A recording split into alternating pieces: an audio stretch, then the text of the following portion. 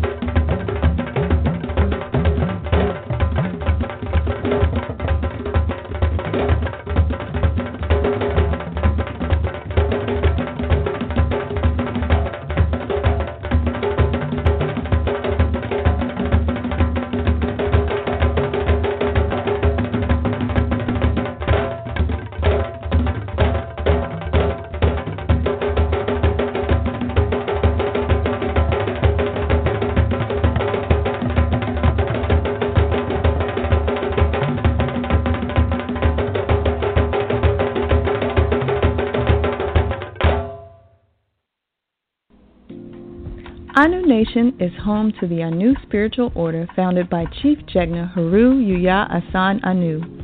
Some of the components of Anu Nation are Anu Life Global Ministries, Enlightenment and Transformation, Sadulu House, and Osiris Life Spiritual Services.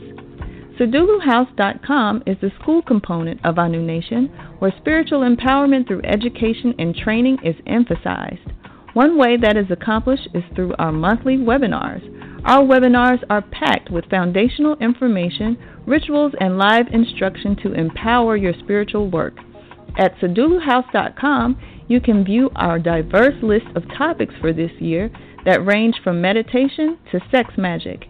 And you can also register for any of the webinars at your convenience, sign up for our introductory Orisha class, schedule a spiritual reading, and sign up for the Anu Spiritual Training course. Enlightenment and Transformation is the media component of Anu Nation. Here, you can view all of our archive shows from over the years to our current segments.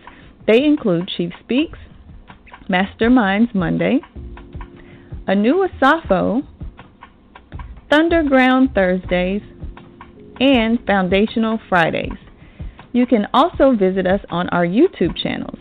They are Enlightenment and Transformation, Orisha Yoruba, and Anu Nation. Osiris Life Spiritual Services is for those who are ready to take the necessary actions to bring your life into holistic balance. Here we offer consistent monthly one-on-one coaching, solutions that are tailored just for you, practical hands-on self-development techniques that will accompany your monthly readings, and customized practical strategies designed for you that guarantee positive results. Simply choose the package that best fits your needs. And last but not least, AlphaOmegaStore.com. The Alpha Omega Store is our online botanica where we offer divination tools, herbs and incense, DVDs, books, and other hard-to-find ritual items. You can also get our best-selling foundational book, Grasping the Root of Divine Power. Other great works from Anu Nation are Shrine and Altar, Solutions for Dysfunctional Family Relationships, and Natural Hair for Young Women. All great books to assist you on your journey. To find out more on how to get involved with Anu Nation, visit our websites and YouTube channels and be sure to sign up for our monthly newsletter. Peace. Welcome to Enlightenment and Transformation. This is Chief Yuya speaking, and today is Tuesday, and of course we're doing our midday segment, right? And I see everyone, not everyone, but we have a lot of people in the chat room, chatting it up, and we have some people already who have come in on Blog Talk, and I see we got a bunch of listeners on YouTube, so hail, the gang's all here. I want to welcome everyone, of course, as I always like to do, to this space and to this moment, and especially you newbies, those of you who have just figured out maybe a couple months ago or a couple of strongs ago that everything was not, as it was presented to you, and that there's a little bit more going on out here than you were initially led to believe, and you're brand new to all of this. Let me welcome you, because let me tell you, this journey is full of ups and downs and a lot of really beautiful and cathartic moments, and there's also a lot of opportunities for great disappointment, when you're learning and you're growing and you're trying to tap into the truth. All right? So willfully, the little bit of time that you spend here with us at Anu, this will be some of the highlight of your learning, and some of which you can look back on and maybe even use as a standard and say, you know what, that's the way I want it to feel. And now that I know that, it's easier for me to recreate that. Hopefully that will be something that you will be able to say and you'll be able to experience. So like I said, I just want to give a double special shout out to all of the conscious newbies, per se. We want to call it that. So yeah, we've been talking about some great things. I think they've been great all this month. I think just the whole idea, the whole conversation surrounding authority brings out some really great conversation. It brings out some really great ideas and things that we can follow up on and associate with, again, the concepts and the ideas of authority and reconnecting to our divine lineage and reconnecting to our traditions, most importantly, because that's for a large part, that's what we've been talking about doing. Now, have all of you been doing that? I don't know. I don't know for sure. I only will that you do. But for those of you who are actually putting the work in and really striving to reconnect towards your tradition and really redeem your bloodline, because for a lot of us, that's what it's about. Maybe some of these things that we're talking about doing have been kind of forsaken by our families. They haven't really put an emphasis on them in a way that's logical. Sometimes we're just kind of meandering a little bit, and we grow up in families where it seems like we're founded on the air, and we're just kind of swaying, moving to each different side and each different section, depending on what social engineering or societal architects tell us that we should go. Go this way, no, go that way, go that way, go that way. And sometimes we come out of families that are caught up in that same melee. So they really have very little to give us in terms of culture and heritage. So it's a heavy work. It's not easy. It's not easy saying, okay, where do I begin? Where do I start? It's almost scary in some instances. When you, like I said, when you finally realize that everything is not what they told us it was, and then you have to make a decision in that moment to decide, well, how am I going to start to redeem this? There's so much that I missed out on, so much that wasn't shared with me. Where do I begin? So, man, let me just tip my kufi to you. Those of you who have embarked on that journey, and you're doing it sincerely. You're not just using this as a distraction to kind of make yourself feel like you are doing something important with your life, and or to get out of doing the things that you should do. Consciousness should not be an escape from the duties of life, from the things that you're supposed to be taking care of and the things that you should be investing in and taking care of your family and yourself and things like that, man. So definitely don't use it as that. But, this is an opportunity for you to reconnect and realign, man. This is like your salvation in many senses. If you kind of look at it, being saved, being reconnected, getting that rhythm back, getting your downbeat back, figuring out, okay, this is where we step. This is the downbeat. This is the drop, So for some of you, it is that. And for others, you just You know, it's fun. It's a good old time. you know, but like I said, things are changing and they're changing rapidly in the world, man. And if you keep playing, you're just gonna play yourself out. At some point, you know, I had a real good conversation earlier with a sister, a student, and we were just discussing. And she's, you know, she's doing the work. She's about it. You know, she's doing a lot of work. Matter of fact, at times I tell her too much work.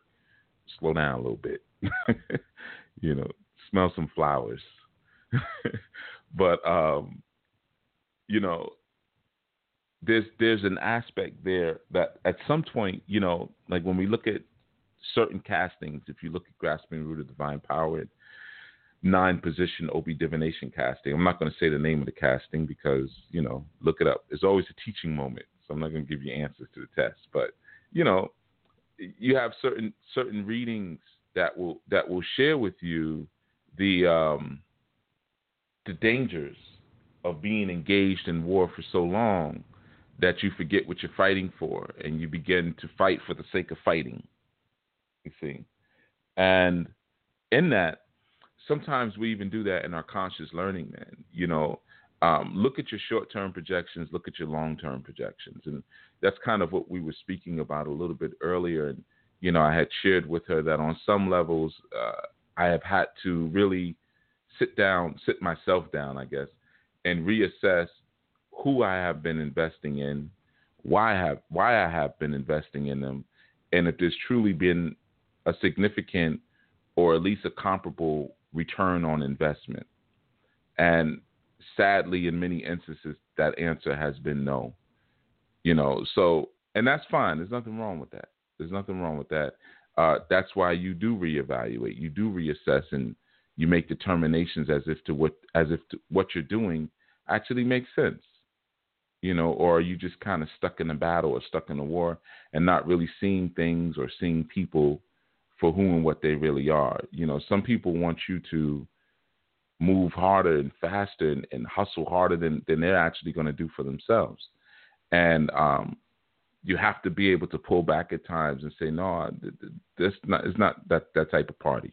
We're not going to do that. You know, or people like to maybe hear me teach. Oh, Chief, teach. You teach. What do you know? What do you got by now? What are you sharing with the people by now? This is not a show. This is not a one-man show, you know.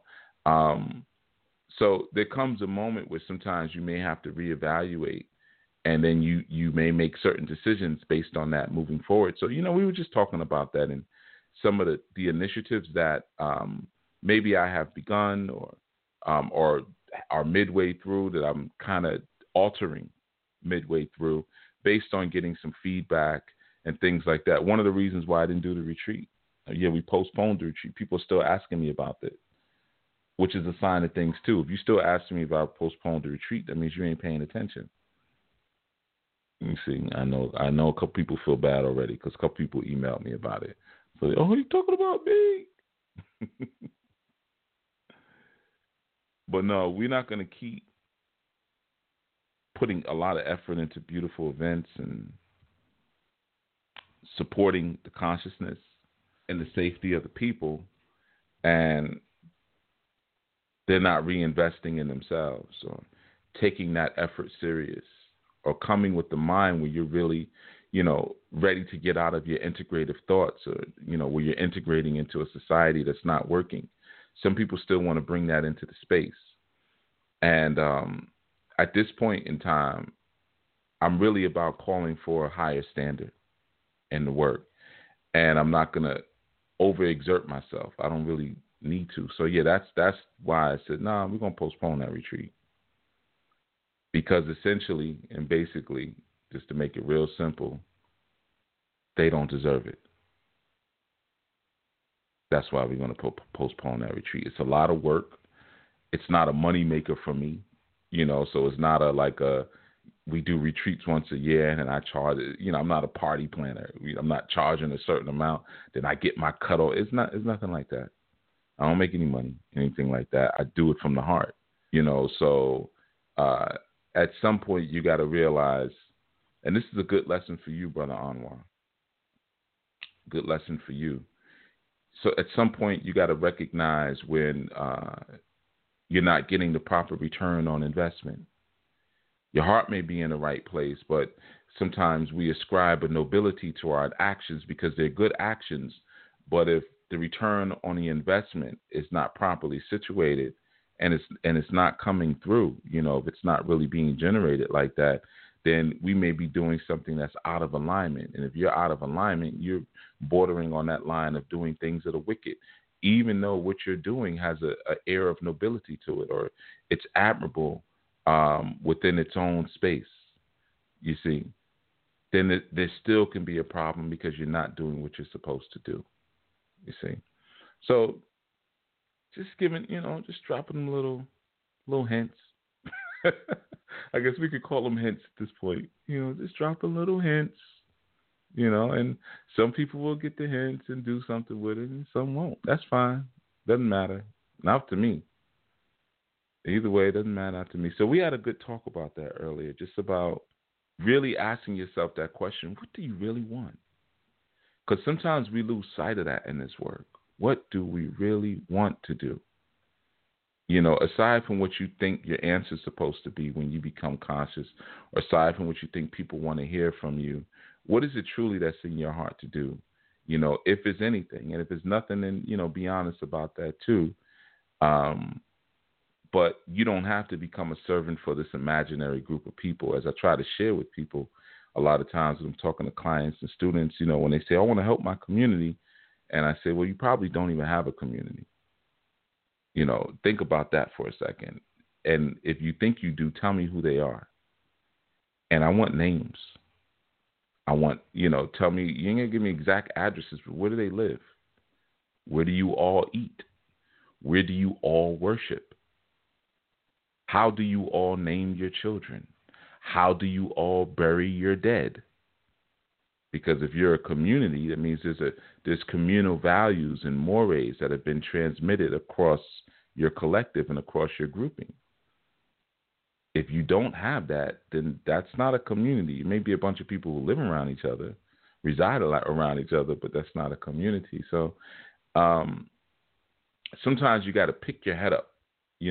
That's that degree of self-awareness, when you can kind of pull back from the microcosmic work and take a larger look, just kind of step back and say, okay, what is it that I'm doing here, and who am I doing it for, and why am I doing it, and do I still even want to do it?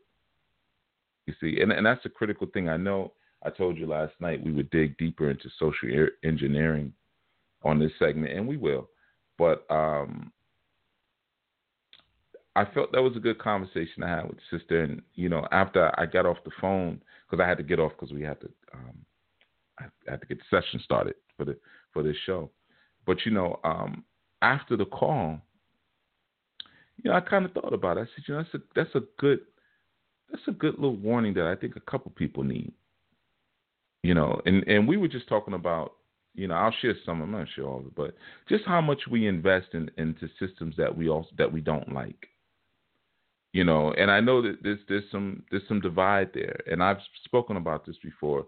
We look at like even Western systems or Western culture, how invested we are into building certain things in a space that has never worked for us, and how afraid we are sometimes to simply, let me put it simply, to leave. We make every excuse in the book to say, well, no, I gotta stay here, I gotta do this, do that, and we're doing things that don't work for us and that are killing us. And at what point do you say, you know what, this isn't the best way to do this, and the best way is very accessible to me. It's right in front of me. Why don't I just go do that? Real simple. Just go in and just do that. Why don't I do something that makes sense? Me living in the Northeast, that's something I'm always very sensitive to, because every year I hear brothers and sisters complain about the weather. When the cold sets in. And again, like, of course, like I always say, we're not a people of memory. So every spring and summer, everybody forgets that they said last winter. Every winter you hear, but man, this is my last winter. I'm moving. I ain't staying here no more. I hate this cold. And then the spring breaks, and it's you happy again. Everybody's back on what they on and driving around with their cars rolled down, windows rolled down, and the music blasting, and Summer, we just having all the fun in the world and we hanging out the park. Fall hits, starts to get a little cool. It ain't too bad. But then around October, when the heat has to be turned on, I'm telling you, I'm getting ready to move down south. It starts all over again. I'm going to Florida. I'm looking at Tampa, so it's like it's very. I mean, I'm laughing at it, but it's almost sad the lack of memory there in a sense. But how difficult would it be in that sense to say, okay, I am going to go to where I function best. If I find that during the summer months or those warm months, I'm functioning at a more optimum capacity, why don't I just go to where I can always function at an optimum capacity, where I don't have to make all of these compensatory provisions for when it gets cold and when I'm going to be miserable and go through the seasonal depression and this, that, and the third. Why don't I just go to where I would be happy? And it's some very simple questions. And I know those are the unpopular ones. When I talk about stuff like this is when the numbers go down. I even get thumbs down on shows like this. Now, right now, everything that I've been talking about, there's no reason. There's nothing to thumb down. There's nothing. This show's going to get thumbed down. I haven't said anything controversial. I haven't, spoken my language. No one's called, and I set them straight in a very direct way. But I know where people start to feel uncomfortable and really get upset. When you start hitting them with some very basic truths, they get upset. Because they lock themselves and social engineering does that. They lock themselves into certain modalities of thinking where it can only be this or that. And I deal with that so often in my spiritual work. I still get people sometimes, and they come with those. It's not as often, but maybe new people. My family's cursed. Somebody put a hex on my family. Who? Well, that's when it starts to get shabby. You can tell by the way people explain things that they don't know what they're talking about. So that's why I ask questions. But then, and I might bring that up to them and say, I'll say, okay, well, who put the hex on your family? Well, Chief, it's a long story. As soon as they say something like that, then it's not even real.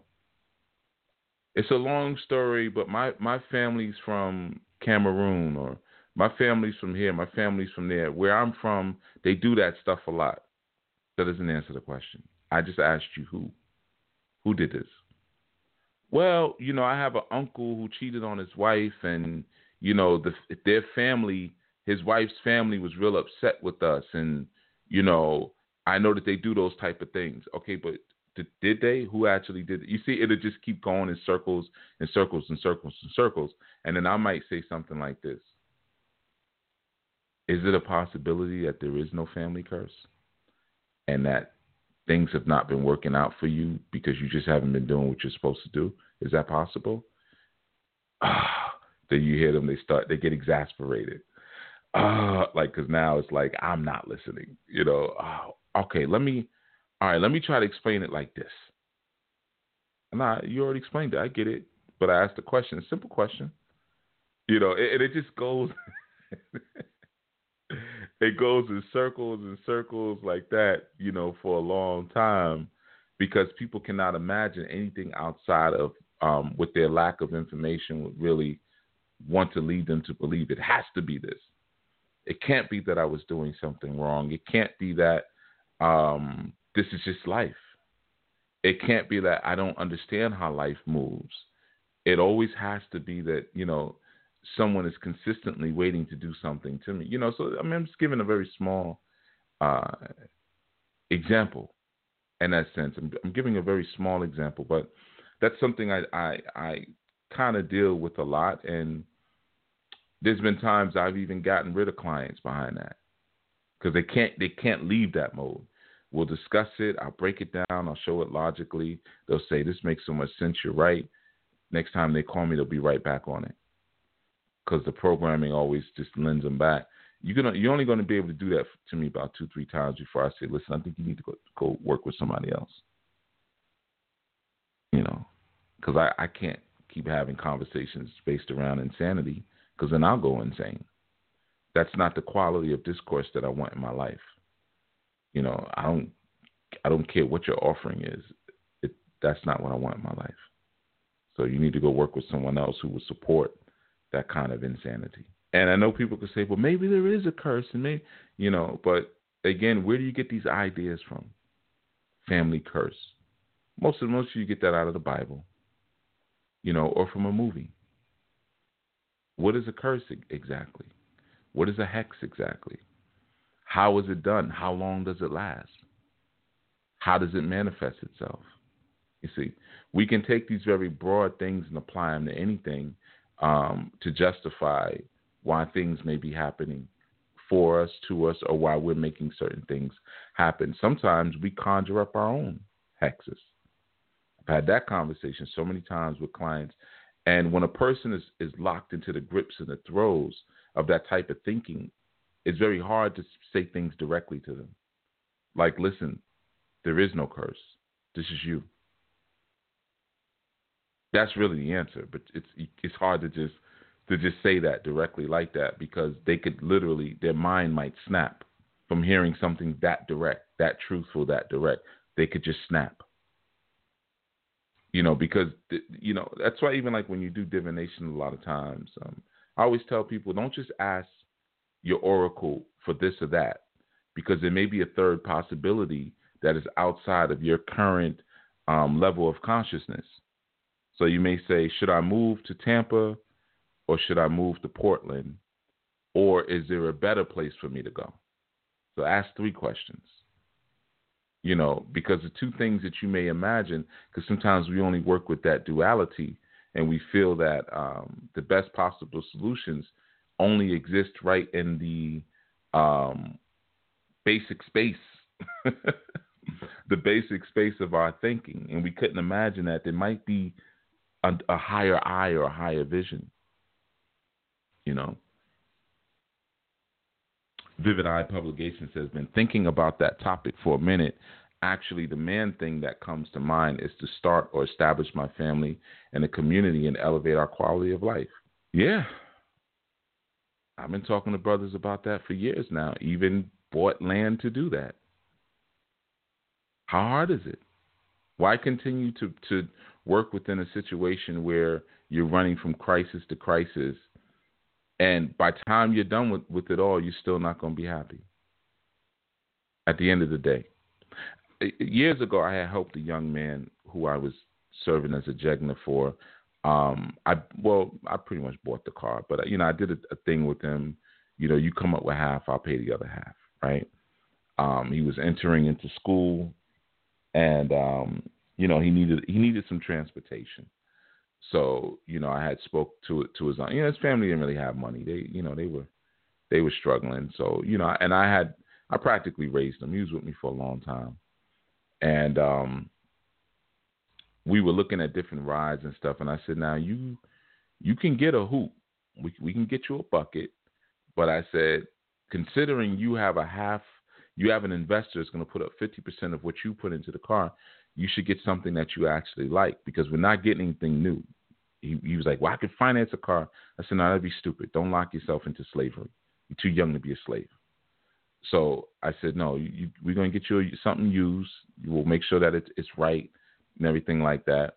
You don't need anything all that flashy, whatever, you know. But so we're going through it, you know. And I said, but get whatever you get, make sure you like it. Make sure, you know, if you want a sunroof, get a sunroof. If you want a black car because you think black is, whatever it is, you get the black car. Whatever, or you want a stick shift, get the stick. Because the thing is, if you get an older car, we probably get something that's 10 to 12 years old or older. But when you get this vehicle, you may have little breakdowns. You may have little issues that you have to do. And if you have to work on the car, by the time you work on it, you do some work on it, and then you take it out to the yard, you know, you wax it, you clean it. You want to be able to turn around and look at it and say, you know what, I had to go through all that, but I like my little car. I like my car. I said, you don't want to have to be doing all kind of repairs and still be, you know, getting into a car that you're embarrassed to get into when you leave the parking lot. You wait until the girl parked next to you, you know, and the little Acura, whatever, when she pulls off, then you get in your car, you know. So I know it's a very small it's a very small idea, or it's a very small thought, but, having that value, being able to live in a place even where you can dig your feet in. Sometimes we fight and we fight and we fight for a certain level of happiness or to be in a certain space, and then we turn around and live in a place where we don't have a sense of ownership. We don't have a sense of comfort. We don't have a sense of relaxation where we're at. We don't feel like we can dig our feet in and be a part of the actual community. We're still very isolated. So it's just like that as well, and when we really talk about building community or nation building or doing something beyond what those who came before us did, we're going to have to make some of those hard decisions, man. Some of those maybe even possibly unpopular decisions, and it's going to cause some level of research, maybe even. I can't tell you how many men I speak to saying, I don't like it here, man, I ain't making no money, and this and that and that. And I say, why don't you move to the Caribbean? Set up a passive stream of income here with U.S. dollars and move somewhere where it's cheaper to live. Move to Uruguay. Move to Guatemala. Go to Costa Rica for a year or two till you get your money get your money in order. Oh, man, I guess I could, but and then the excuses start. You've localized yourself. I'm going to go through some of the comments and I'm going to speak. Shasha says, those who choose not to change hate to hear it and will complain when those speaking the requirements are not readily available.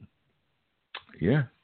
A lot of times it is a fear of change, sister. Absolutely a fear of things changing. And sometimes the social programming is so strong that fear mechanism is overpowering, and it really takes, so when we talk about being an alpha, a lot of times we have this image and this idea that, I've said this so many times, you take someone like Shaka Zulu, he killed more of his own people than he did of the enemy. Sometimes you got to do those purges.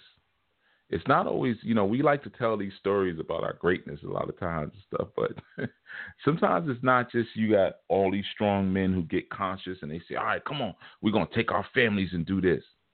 Sometimes it's a get down or lay down type situation. I remember this is a lot of years ago. I was helping his brother he was trying to get this little indie label off the ground. At the time, I had my indie label. We were doing pretty well. And he was a good friend of mine. He was an engineer for years, and he was trying to get into owning his own label. So, I was teaching him, little tricks I learned along the way and stuff like that, how to actually make money doing it, And, he had these CDs, back then it was CDs. So he had these CDs and whatnot. And I was like, yo, you got to be to the point, man, where you be willing to go door to door and sell them. You have to kind of put that kind of mentality in your mind, that you would be willing to, they're a commodity. Don't just look at them like they're your art. Look at it like it's any other commodity, where you're selling whistles, toy guns or hula hoops or shawls or vacuums. Just look at it like it's a commodity. You're going to have to be able to separate yourself from the art in that sense, and I was like, and you think about the different ways that you would pitch what it is that you're doing in that sense, but you got to almost take on that do or die type of thinking. So there was a brother who he had wanted to get down with him to help himself. Another good friend of ours who wasn't really doing anything. And I was like, you could have him be a part of your sales staff, right? Because he's real good, real friendly. A lot of people know him, real popular. Back in the days, he had this little, local cable TV access show. So, he had people know him. He used to throw parties and stuff. So I was like, yeah, see if he'll, help you. He'll help move some of these CDs. So, he went over there and we were talking to him. He was like, nah, man, I'm trying to do this and do that. I said, listen, this is what we're going to do. I said, either you can get down with his label. You can help sell these CDs. I said, you could do that. Or tomorrow, he and I can stand on a corner of your block and sell crack. Choice is up to you. I said, I was like, either one I'm fine with. I said, so either you can take this box of CDs and you can sell them, or we will be here tomorrow morning on your corner selling crack. You know, now, yeah, he's a friend of ours, so he kind of was giggling it off, but I wasn't giggling. So it was like, all right, I know Bob is a little crazy. So is he serious, or is this another one of his jokes? Because people know I can do pranks, keep my face straight for a long time.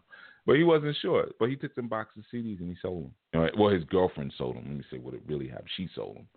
You know, but sometimes it's a get down or lay down type situation. It's not always as smooth and as pretty as we would like it to be, you know. So yeah, man, that fear piece is real key. But sometimes it's gonna be that gorilla that stands up in the midst. You know, gorillas in the midst, right? It's gonna be that gorilla that stands up out of the crew and says, "No, if we don't do this, we're gonna die." Like Shaka Zulu. If we don't change our fighting techniques, the British are gonna kill us. Period. And I don't have time to sit here and explain this to you. You know, even though he still had to go to the elders. He couldn't just hard rock everybody. He was able to hard rock some people, but even as a chief, he still had to get the approval of the elders because that's just how it goes. You see, there's still a protocol, but sometimes we're afraid to do that. You know, we're afraid to look at our families in the face and say, "Listen, we're moving. We're going to Costa Rica or we're going to Panama or Ecuador or wherever, you know, where it's cheaper to live and where I can grow anything. And no, you're not going to see us this Thanksgiving.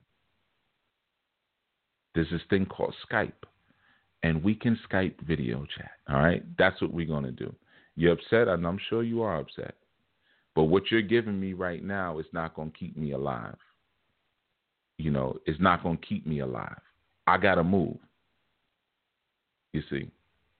I tell people that all the time, man. You know, a lot of times when people, and I'm not saying don't love your families or anything, but sometimes people are hyper loyal to families who haven't really done anything for them. Do the math a little bit. I've heard that at times. You know, I've spoken to different sisters who've wanted mates, and I said, well, why don't you move to where the people are? You live in the middle of nowhere. Oh, well, because, you know, my family don't want me to move. Yeah, well, your family also didn't arrange a marriage for you. So they blew that. You know, it's a contract. So you got to be able to move beyond those titles, man. You got to be able to move beyond titles. Yeah, I know it feels like, you know, he said he was going to break down the sciences of social engineering. And he's telling me I need to reevaluate my positioning in the American landscape.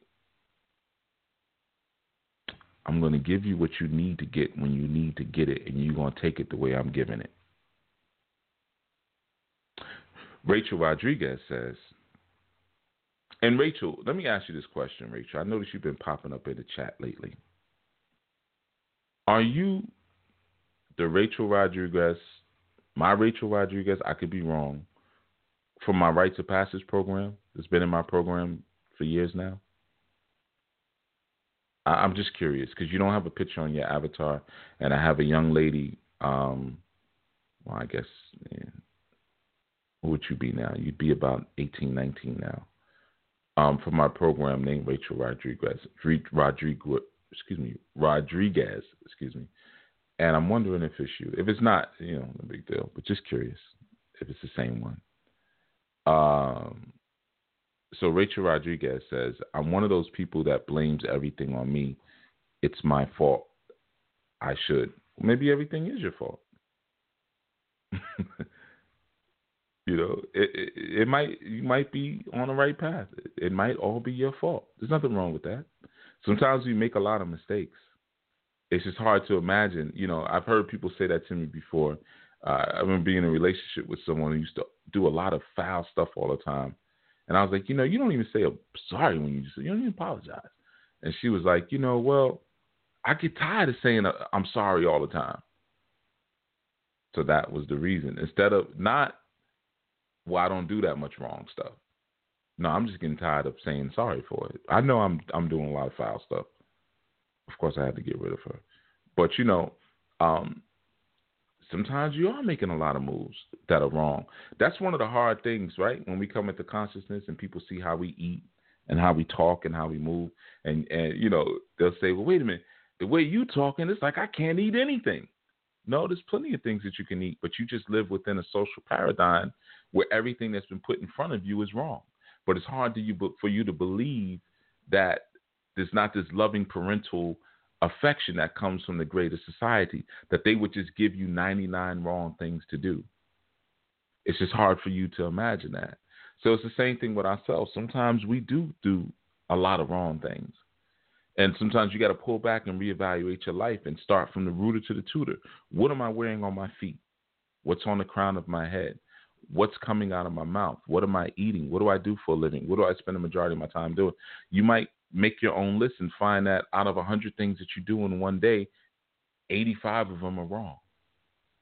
Okay, no problem. Just means you got some work to do. No big deal. There's no reason why you have to, kind of throw your hands up and holler and quit.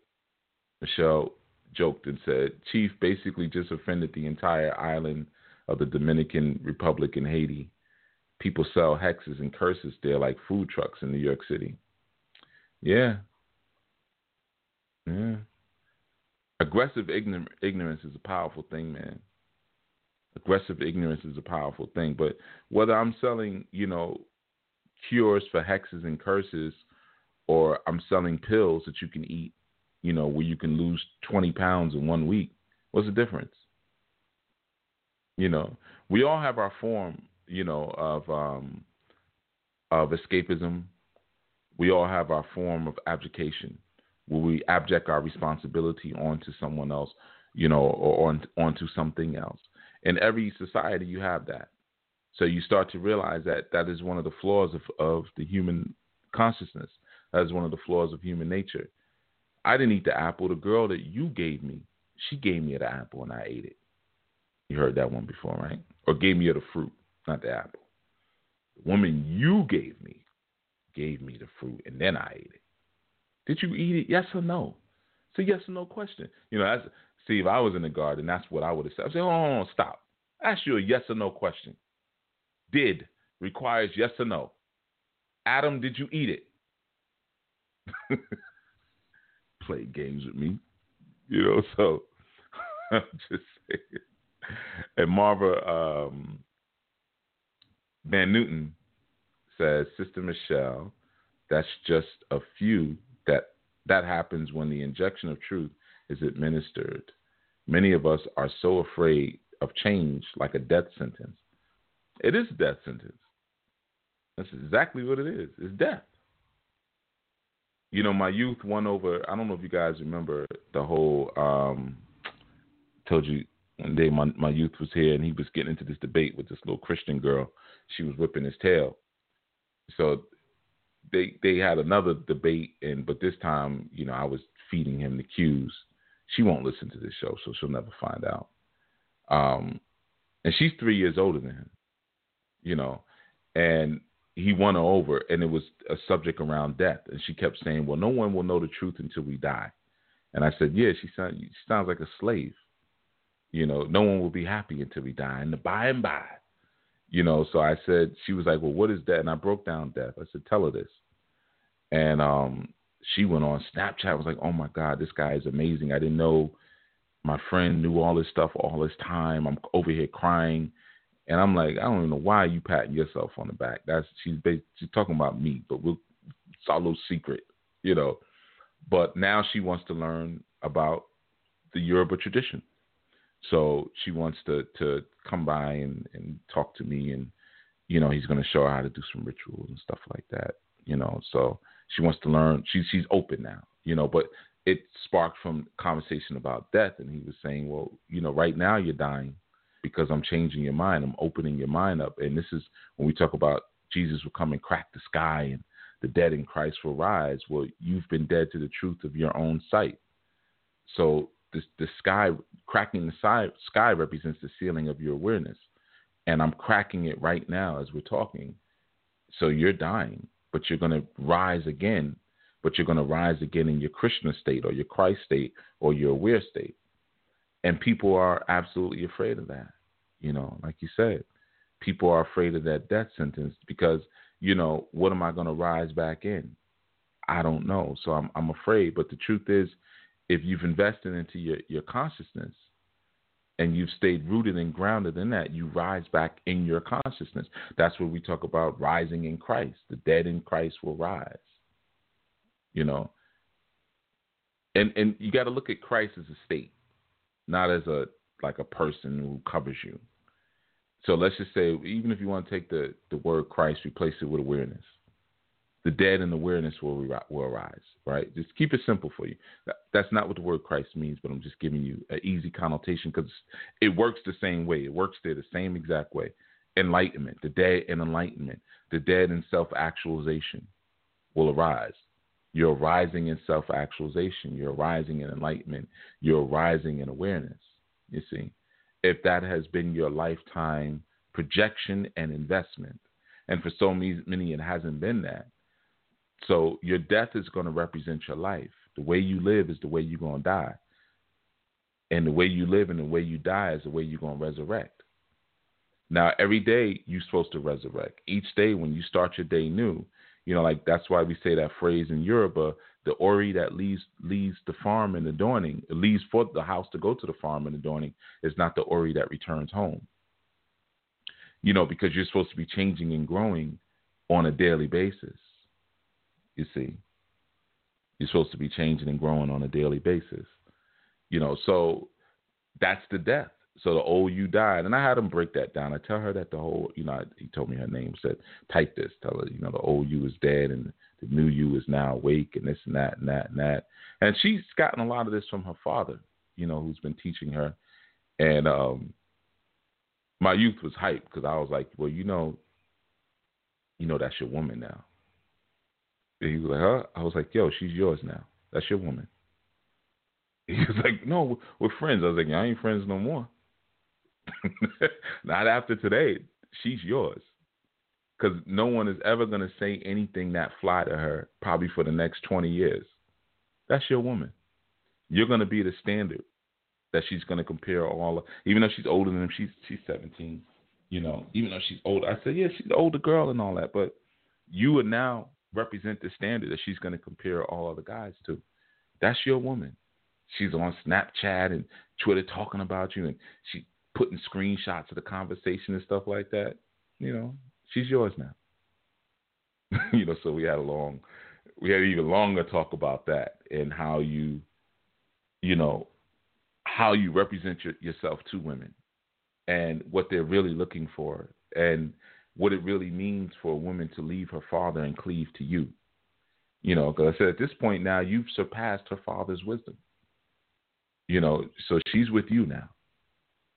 And, I think it was a good teaching moment maybe for them both, to understand what that science represents. And like I told him that also because I said, so now you got to catch up because you were stealing all of my stuff.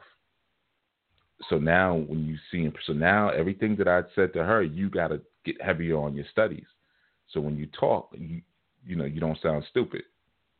Because, of course, my other youth was like, because they were all on a group chat, and he was like, this sounds like Baba.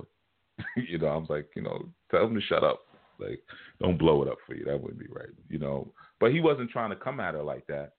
But sometimes it's important for teachers to understand that when you do present that in many ways, like I've said, even on Anu, you tend to become a surrogate husband. Even if you're not trying to do that or you're not trying to come at the sisters like that, it's a very natural thing. And like I told him, it's natural, man. She's going to be all on you now, man. You're a fighter. You over here winning fights. You're brilliant. Your grades are top notch. And on top of that, you're conscious. She's not going to find anything like you. Probably not till she's like 30, 35 years old. Let's give it some thought. All right. Oh, Rachel, okay, it's not you. No, Chief, I'm a newbie. Okay, I figured as much, but I just wanted to get confirmation on that. I thought you might have been one of my old Rites of Passage students, though, Rachel. I need to reach out to her anyway, see how she's doing. Sweet, sweet little girl. Brother Anwar says, that's very interesting that you stated return on investment. My father told me a long time ago that I'm too good for this world. The return for my actions have always been my issue. Yep. I would definitely ingest that info, reflect, and look for a solution. The Pataki about Obatala eats the head has stuck with me. That's Anwar speaking, because I had mentioned earlier about return on investment. Yeah, it becomes a very careful and tricky balance in that sense, not expecting, doing without expectation in terms of what you want to do for people or the work that you want to do in the world, being able to do it without expectation, but at the same time recognizing your own personal standard, at the same time recognizing when you're being appreciated from when you're not being appreciated, because you come in with an energy on where, there's a certain excitement, and you see, sometimes when you see what people don't see, it becomes dangerous in that sense. You may meet a person and you see certain value in them, right? I'll give you a good example. We use the same thing with my youth. I told him the amount of conversations I had with the sister before he dropped the subject. And at one point he did. They were going back and forth. And I'm hitting him. I said, here. I sent a picture to him. I said, forward this to her. It was a picture of Heru and Osset and Jesus and Mary. And I said, ask her what she thinks of that. Bring up the Council of Nicaea, 325 AD, and all the subsequent councils. This and that. And she's just coming back with dumb answer after dumb. And when I mean dumb, there was just no thought put into it. That's your opinion. I said, okay. I said, say about 2 more things and then tell her this is going nowhere and cut the conversation short. You're going to have to swallow that and then swallow your pride. So he did that. And then she came back later. That's how it happens. Just a couple of days later, he comes down there, kicked the door in, the back door, and he was like, because I was working in the back. He said, Bobby, you're not going to believe what's happening. I'm thinking something major. He was like, yo, look at this. She's telling me she wants to learn. I said, huh? He said, yeah, we've been going back today, and she went back to the old text and this and that and that, And I said, okay. He was like, yo, but I don't want to mess it up. What should I say? So, because he had already been going back and forth with her, so there is a time when you have to look, I'm talking to Anwar about that return on investment. There's a time when sometimes you do have to pull back and say, you know what, this isn't healthy. This isn't productive. This isn't going anywhere. And there's nothing wrong with that. I saw some other stuff in here. Chisa says, my aunt stated it's like a bear in the woods, making steps with no footprints. Will one continue to step with leaving no prints? I don't. Yeah. When you live in a society where you can't establish a legacy, that's essentially what you're doing. I'm not telling everybody to get up and move to Africa, but it wouldn't be a bad idea. Michelle says, Chief, now he has to rise up to your standard. Exactly. I told you I'm a consummate schemer. You know what I'm doing.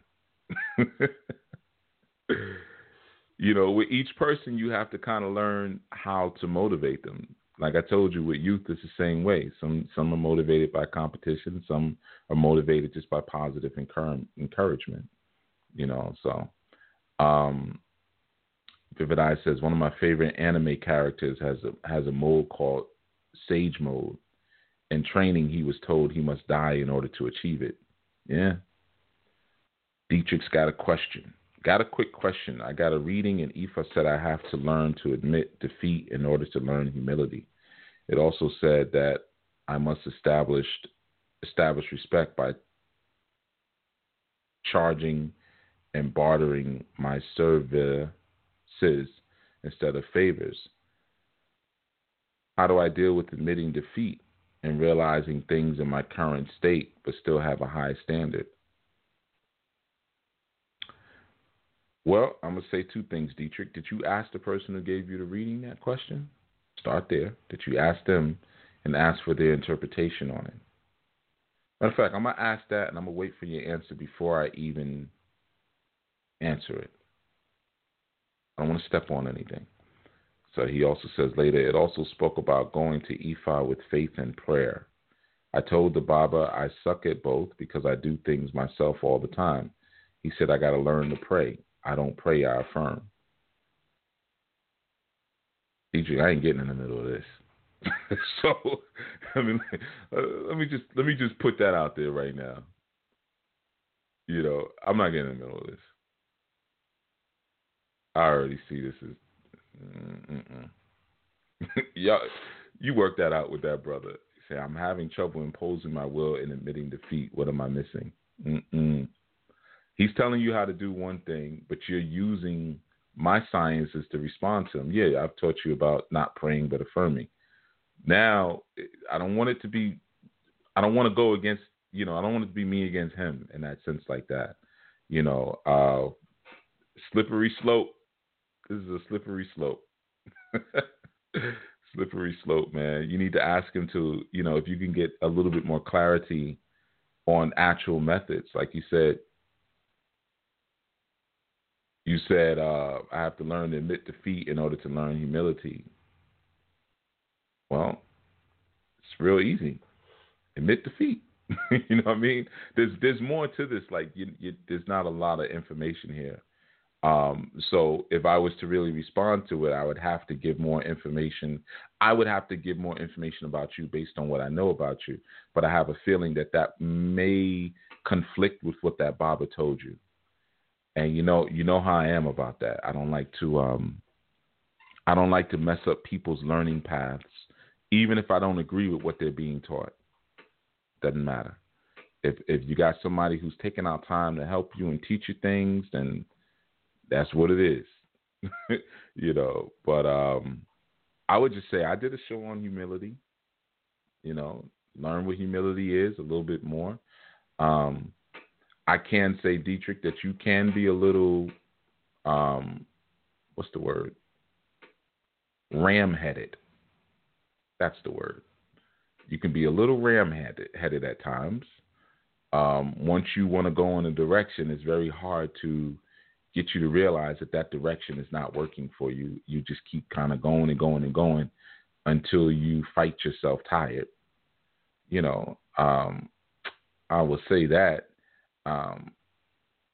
You asked the question, how do I deal with admitting defeat, realizing things in my current state, but still have a high standard? Well, those things are not related to each other. That's why I said it's kind of a tricky question. Admitting defeat has nothing to do with a high standard. In fact, admitting defeat could be a part of you having a high standard, because you're big enough to say, I'm gonna take the higher moral road and be able to admit defeat. Like that's a higher standard activity. And I know you just called it. More background. Let me hear it, Dietrich. Oh, I was calling to listen that way. In case my phone went to sleep, I wouldn't have to keep coming back to YouTube. But yeah, yeah. But I was curious. Boy, by the way, too. Agbo Ato. Bawoni Nikan. How you doing? I'm well. I'm doing well. Okay. Good. Everything Odara. But yeah, it was Ofun. That was the head Odu, and it was talking about exactly what you said. And I know I'm like that. Like I got a bad habit of that. Like I'm all about self-actualizing, doing everything myself. And what really kind of threw me was the prayer and faith piece. He said, I'm like, I suck at that. I am terrible at prayer and faith, because if I'm not doing it myself, I feel it won't get done. And he was saying, well, Ifa not saying that. Ifa is saying to have faith in Ifa. And I'm like, man, I don't want to dip back into that. So I just want to see your insight on that. I know it was talking the past couple of weeks. Everything that was in the reading was covered. But when he said that, I'm like, okay, how do I take the information that I got and apply it in a way that it can be effective? Because, it's the same thing. It's like a hurry up and wait situation. And I was trying to figure out, I'm sorry. I'm going to do it in a way so that it's safe for me, your Baba, and yourself. He said you have to have more faith in Ifa, and you have to learn to pray a bit more. Benny. What is...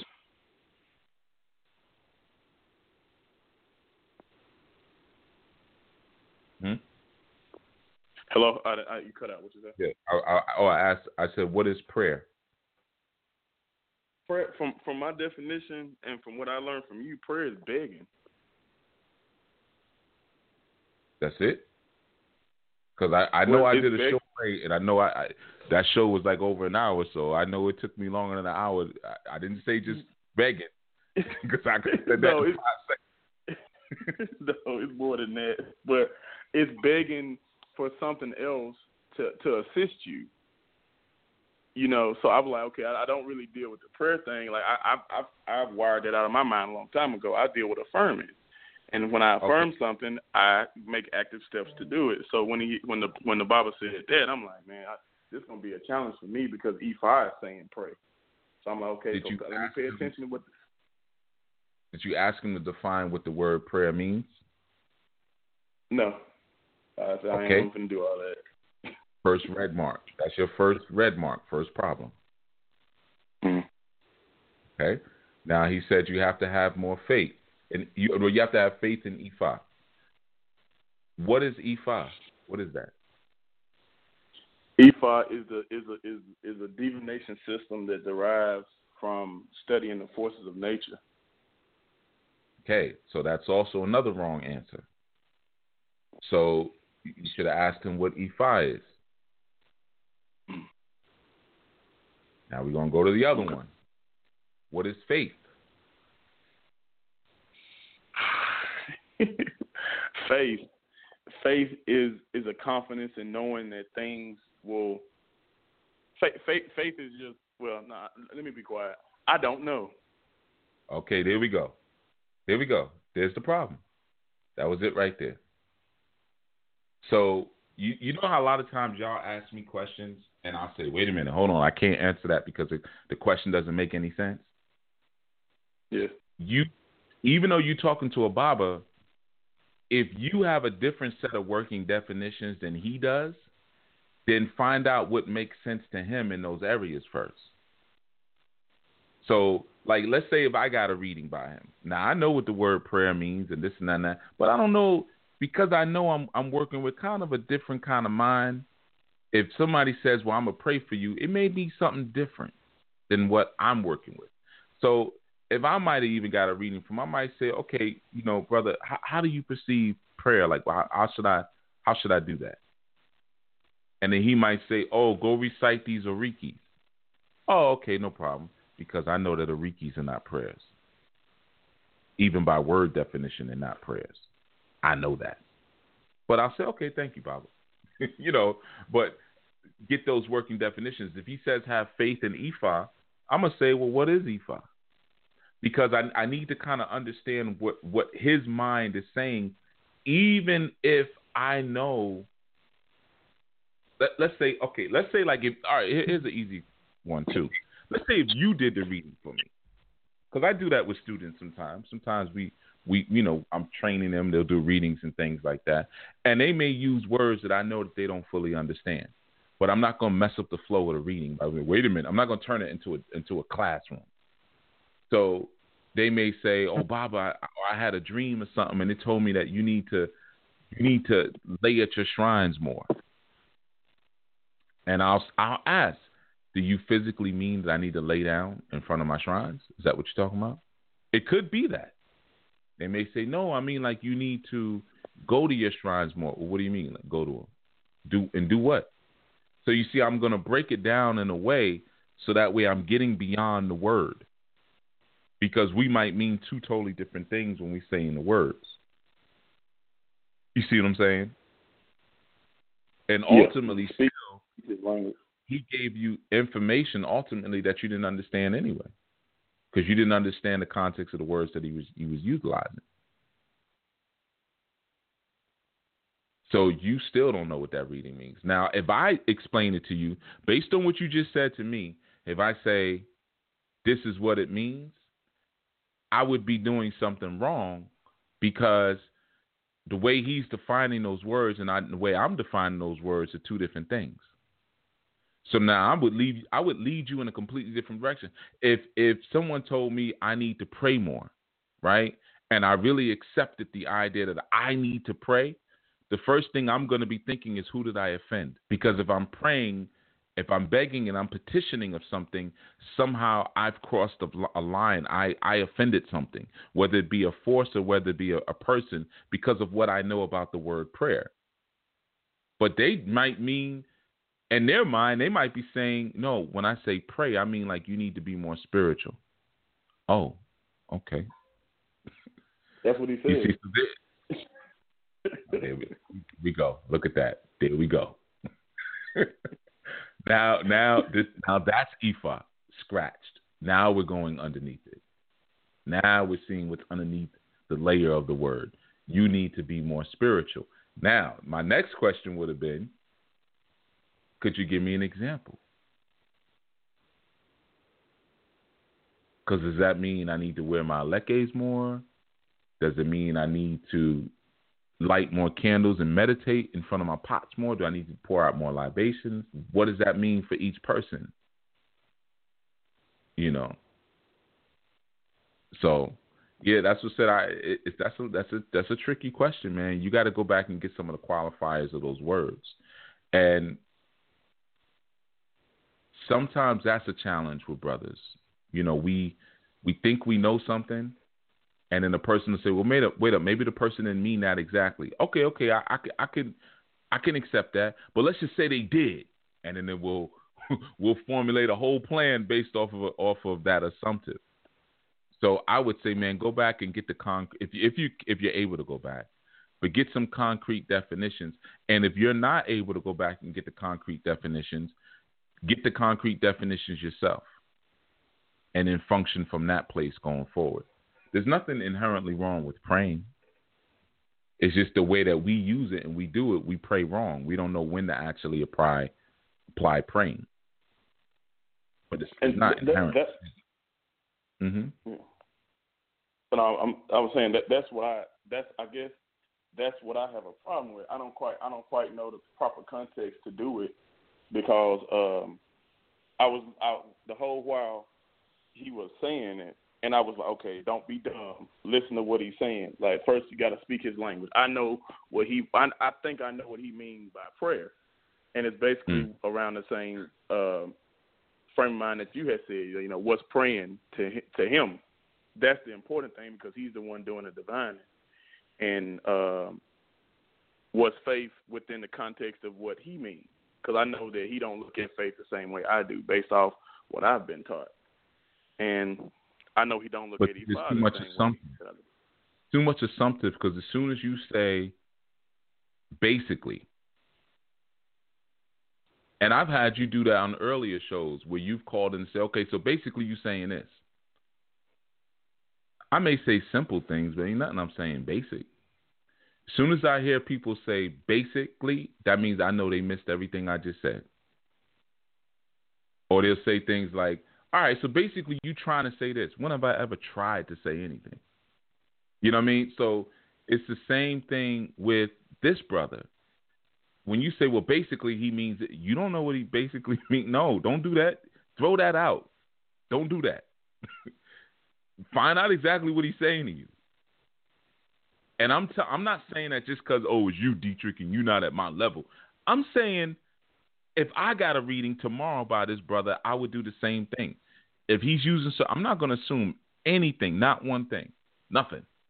If there's any type of room in the language and the vernacular for ambiguity, I'm not going to assume anything, because you know what? Some people do know some stuff. You know, some people know stuff. And he might expand. He may use the wrong word, let's say, for instance, but he may expand your understanding on something. You know, and he may say something, and it may not be the right word to use, but the thought and the sentiment may be next level. You know, so just like Ephah, we scratch that Babalal's head. You know what I mean? Scratch the temple of his head and say, well, hold on, Baba. I need you to open that up a little bit more for me. You said something. I must need to scratch that word that you just said. I need a little bit more here. But don't do any of those assumptive, well, basically he probably meant this, and I'm thinking, why are you thinking? It's a reading. You're not supposed to be thinking. Don't think. Not doing a reading. You're supposed to be meditating, not thinking. You know, yeah, so I guess yeah. Go ahead, brother. I'm listening. no, I guess I didn't want to offend him by asking him that. Some people get offended when they think you playing with them, trying to call them stupid. Like, what you mean by prayer? Man, you know what prayer? I ain't want to offend them because I ain't know, Is he a Babalawo or not? Yeah, yes, he's a Babalawo. He ain't gonna get offended. We have superhuman patience. That's what we're supposed to have. And I'm gonna tell you something. It's a part of our 16 tenets when we get initiated to be Babalawos. We have to have patience. We're taught that. Suru. In fact, some of us have to chant for it, myself included. That was one of my instructions, that every day I had to chant for Suru. Suru means patience in Yoruba. It also means patience in Hindi. It's a Hindi mantra. Suru, Suru, Suru. So that's a part of our job, man. Sometimes I've had clients that kept me down in the shrine hours after this session, man. By the time I get in, dinner's cold. You know, all the women are asleep, and I can't even turn them over to, handle nothing. They knocked out snoring, and I'm over there eating some, cold yams. But that's the job. That's the job. So if you said, well, listen, Baba, I want to make sure I get this right, because sometimes I tend to assume certain words and then I end up messing myself up. Can you give me examples of what you're saying? Could you break it down just a little bit more for me? He ain't gonna get. He's not a regular person. He's Babalawo. He's superhuman, man. He's a meta-human. He ain't gonna get messed up on that. That's a part of our job.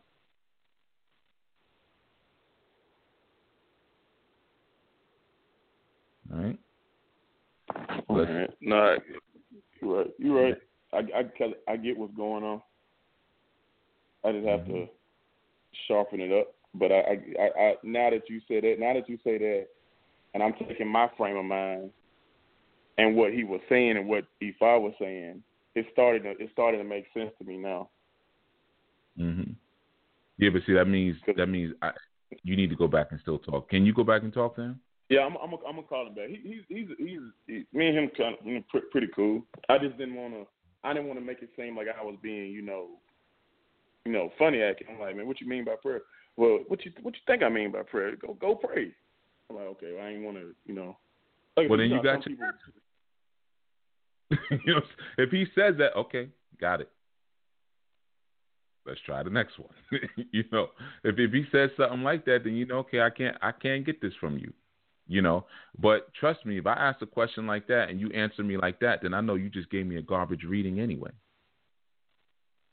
Because you ain't got the character and spirit. See what I'm saying? So there's some things that, and I'm not telling you to dish your friend or anything like that, but I'm just saying, no, I ain't going to do that. You know what I mean? That's not, I don't want to say we're not allowed to do that, but that's not a part of our training, man.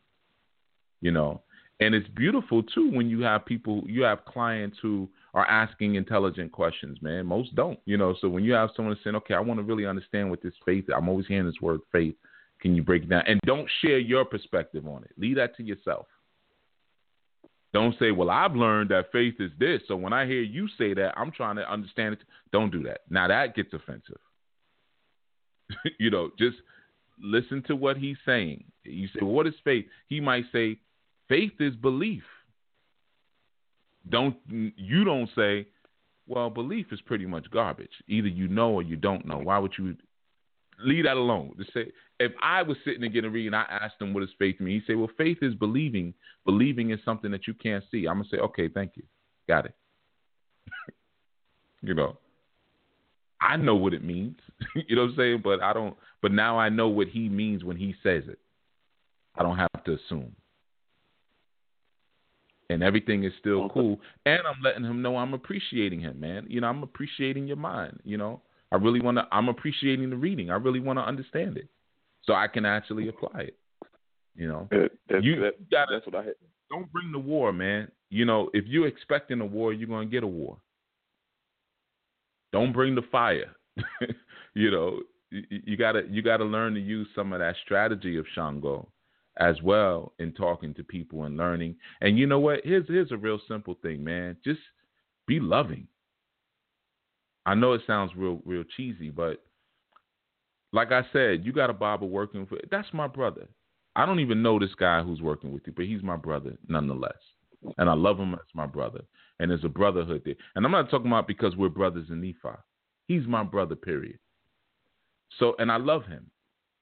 So I'm not immediately, if I'm getting a reading by him, that love that I have for him is going to come through in the very tone of my words. I'm not going to be so concerned about he may take it this way, he may take it that way, he may take it that way. Because then that's not family. That's not love. That's more conniving than anything else, man. You know, I'm going to only assume that he knows I love him. And he knows that what I'm asking of him is out of respect and love. You know, the fact that I'm sitting here and letting him look into my life like this is showing that there's a level of trust and respect. You know, but he's my brother. I love him. You know, and if I call him Baba, just like I call other men who have children, I call them Baba. I see them, you father, I'm father. We're in that fraternal order of fatherhood, all of us. Forget my initiations and all that. Don't even worry about none of that. You're a father? Okay, me too. Keep it there at that love vibe, man. Don't expect the war. If you do, you're gonna get it. Because the very inflection and the tone and the cadence that you'll use will have that spirit and that saturation of hostility in it already, or that saturation of defensiveness. A person is going to feel like if you're just ready to defend yourself, and they're going to feel that energy. Like I said, if I go there, I get a reading, he says this, and he gives me back a wrong definite. Okay, cool. Thank you, brother. I appreciate that. Thank you for taking time to explain that to me and even giving me this reading. Thank you, because that's all love. Even if what you just said was wrong, at least you're still giving to me. How am I not going to appreciate that? I appreciate when old women in the street tell me they're going to pray for me. Thank you, mother. I know you ain't praying or nothing. You know what I'm saying? I know you basically could have just said you praying to the Easter Bunny. You don't know that, but you know what? I appreciate the good intentions, because the good intentions and energy is worth something. And you didn't have to. That's a loving act. Thank you so much. Or when I'm somewhere and they give you those little tracts, did you hear the good news, Jesus? Well, thank you, mother. I appreciate that so much. And I read them. I read them little Jehovah Witness tracts or them little Bible tracts. I read them because it was given out of love. Now, is she programmed and brainwashed? And yeah, but there's still that intention of love there, man. She doesn't want me to go to hell as she sees it being in her mind. So you got to move beyond the logistics, brother, man. When you get in a reading, it's a very intimate thing, man. Don't be afraid to like I said, scratch the head of the Babalawo and say, I need to get more information here. You're right. Yeah. You're right. Because that was in there too. I just didn't want to be dumb. I'm like, okay, I know what he's saying, and I'm fighting with, and you absolutely right, because I was fighting within myself, because I'm like, I know what he's saying, but I know what it means to me. So how do I, within my own psyche, process what he just told me? Because I know he told me for a reason. He didn't tell me that for nothing. So okay, I didn't want to. That's why I didn't ask him. I'm like, okay, that those two words was used because it triggered something in you. So instead of you being dumb and be like, okay, I'm gonna go pray to my Ifa, like I'm praying to Jesus or something. Like, no, he don't mean that. And a lot of stuff that Ifa was saying, like, come under the, like, apparently I have a problem with authority. And I'm like, okay, I get what Ifa is saying now. Like, I get it. I just want to, like, when people give me information, I want to take it and process it based off how I was trained, not so much as what they were saying, because people have been speaking in code to me, like, for the past, 2 months. So, like, they'll say something, and I don't know what it means based off of how I was trained on it. And I just, that's the conflict that I have within myself. That's why I didn't ask him. I'm like, okay, it's a reason he said that. So that's not a conflict, man, but just understand everything doesn't have to go one way. That's what I was just speaking about earlier. You know, like if I had that reading, he said you need to have more faith in Ifa. I know what that means. And there's Patakis that speak about that specifically. This person needs to have more faith in Ifa. But I also know that, okay, even when I'm back home in Nigeria and I'm sitting with an elder and we might cast Ifa, I still know chances are my understanding of faith or love or whatever is probably different than his, especially if he's retranslating those Odus to me in English for my benefit. Right. Then I already know whatever he's saying technically ain't right anyway. You know what I mean? Like this stuff missing off the rip. So it doesn't have to be one way where it says, well, love is this and it. No, I'm going to try to learn what he's saying, and I'm also going to have what I have. And between the two of those things, the truth will rise. You know, so you may ask him, well, what's faith? He says faith is believing in the things that you're hoping for. Right? He may say something like that. And you look at the tone and the energy of what he's saying to understand what faith is, what's being expressed. Sometimes things transcend words, you know, but then you still have within yourself, because remember, when you have any of these energies come up, whether it be in dreams, readings, it's for you because it's speaking to something that your psyche can currently comprehend and understand.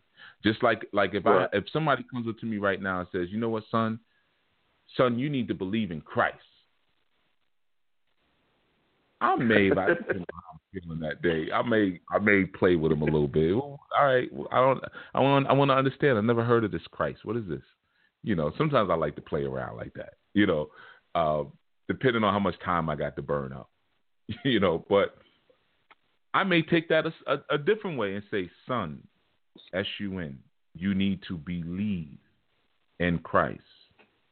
Well, what is belief? You know, because belief has its value. Belief is not an evil word. You know, it has its value. You know, it's a transitory state between, you know, knowing and not knowing. So, and then what is Christ or what is the Christ? You know, the arisen one, or we say the anointed one, or what is it to be anointed? When you're anointing something, you're covering. You know, you need to live in that place of covering. Sun, what is the sun? You know, so I may look at it completely different. I might start breaking it down. I might look at the person who said it to me, how they look, how they were dressed, and have that whole decoding game with it too. You know, but at the same time, I might turn around and say, what you mean? I mean, you need to get saved. And I might say, well, what makes you think I'm not saved? Because that delivers another message to me. Maybe I'm walking through the world and I'm not totally representing my culture. That could be the message I'm being sent there and don't even realize it. You know, maybe because I switch between T-shirts, dashikis, button. Maybe I need to lean on my African prints a little bit heavier. Maybe I've been going too soft on the African prints because my culture is not clear. My investment is not clearly defined. There's a lot of things that could be being said there. And I'm going to go through all of them. There may be 10 things by the time I'm done that I have in my pocket now that I decoded from that one statement. A reading is a beautiful thing like that as well with Ifa because it's a living thing. You're getting living information. It's going to evolve and grow as you move. You know, it doesn't just have to be one way. Yeah, it doesn't just have to be one thing.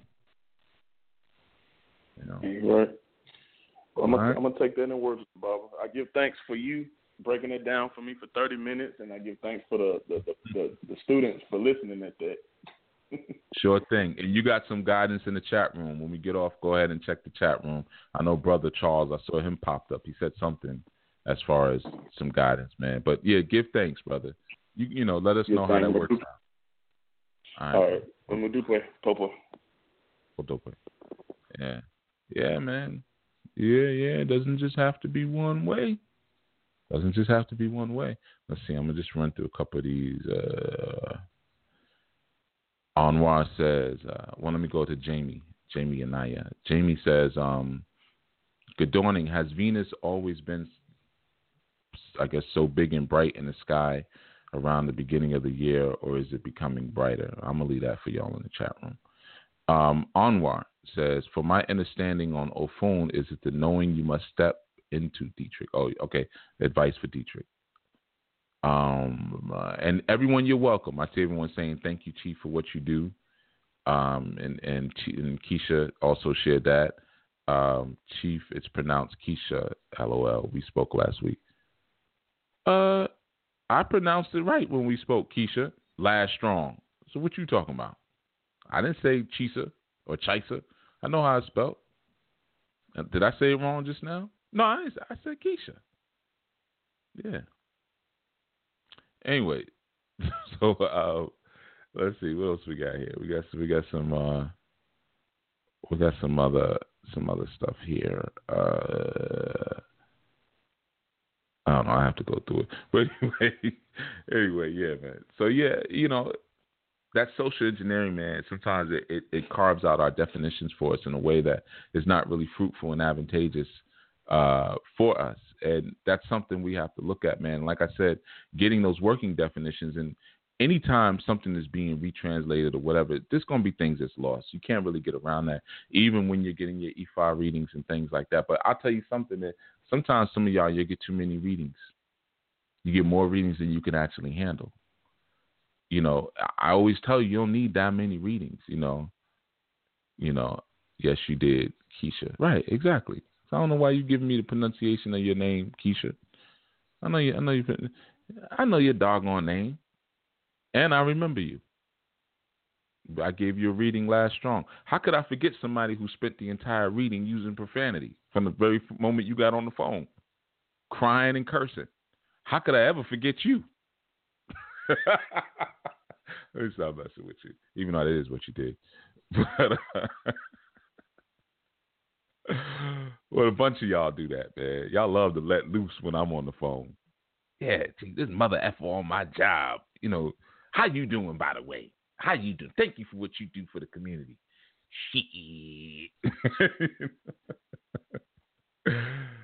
But man, yeah. So it doesn't have to necessarily be one way, but everything is being retranslated, and you're always going to lose things. You cannot avoid that, man. That's why you hear me say in the intro of Chief Speaks, that little clip. I know it sounds like I'm being arrogant, but what I'm saying is that you may have the most ancient and most profound system, at least as far as you know.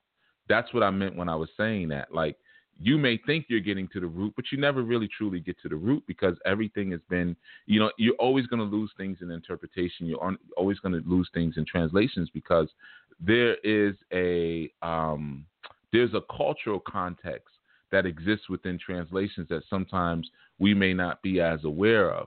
And I've spoken about that before. I don't need to get back into that, but so sometimes certain things mean more or less depending on your understanding of that culture. That's why I tell a lot of you guys, I've said it before, I know it doesn't feel great, but if you are serious about studying this spiritual system, study the language. Because if you don't speak the language of a system, you don't know that system. Point blank. And I know it doesn't feel good, especially those of you who've been doing this for 20 years and don't know anything beyond Alafia. But you got time. You can still learn. If you don't, but you got to be able to speak that system, man. I mean, you got to be able to speak that language. Those of you who's saying, "Oh, I'm dealing with the Bible," you better learn Hebrew. Here, let me help you. Hebrew, Latin, and Greek.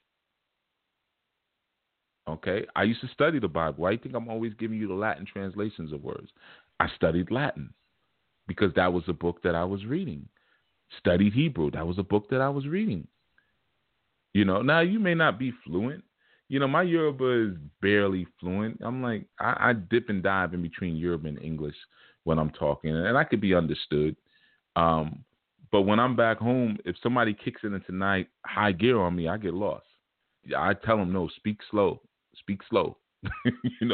I can follow as long as you speak slow. But you kick into high gear, you're going to lose me. But at least I have the ability to break down those words, man. So to learn those systems, you got to learn that language, man. You can't get around it. So it's that way with everything. But just understand that, man, that things get lost in translation, and that's where you go into that higher ethereal realm. Your learning has to transcend the logistics of language.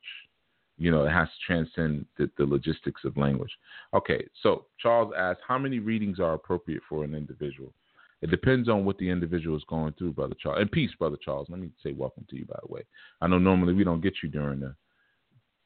Well, we don't normally get you at all, actually. So welcome. You know, you all know Brother Charles. He's always on the... Hey, you mind muting that? He's always on the end of the month student call and stuff like that. But, you know, it's very busy, man. He's a family man. So, you know, he has to, you know, deal with that. But anyway, so he says, how many readings are appropriate for an individual? Depends on the individual. You said, I would think that you need time for the work, offerings, ebos, etc. to be done before another reading is truly relevant. Yeah, that would be the case. You should do the work and obviously see the effects of the work. But again, why are you getting a reading? You got to realize, like, when you're getting Ifa readings, some people look at it like it's real light, like it's a tarot card reading. You know, and I tell people don't get readings that often if you're not going to do the work that's associated with the reading, because then you're creating problems in your life. Don't open up an Odu and don't feed the Odu. So go get an Obi reading, you know, where you may not have to do an Odu, or don't get a reading at all and just get with other people in your community who can give you a reading on how you acted. You know, that's another form of a reading. You know, ask the people around you. You know, how do you think I'm doing? Did I offend anybody?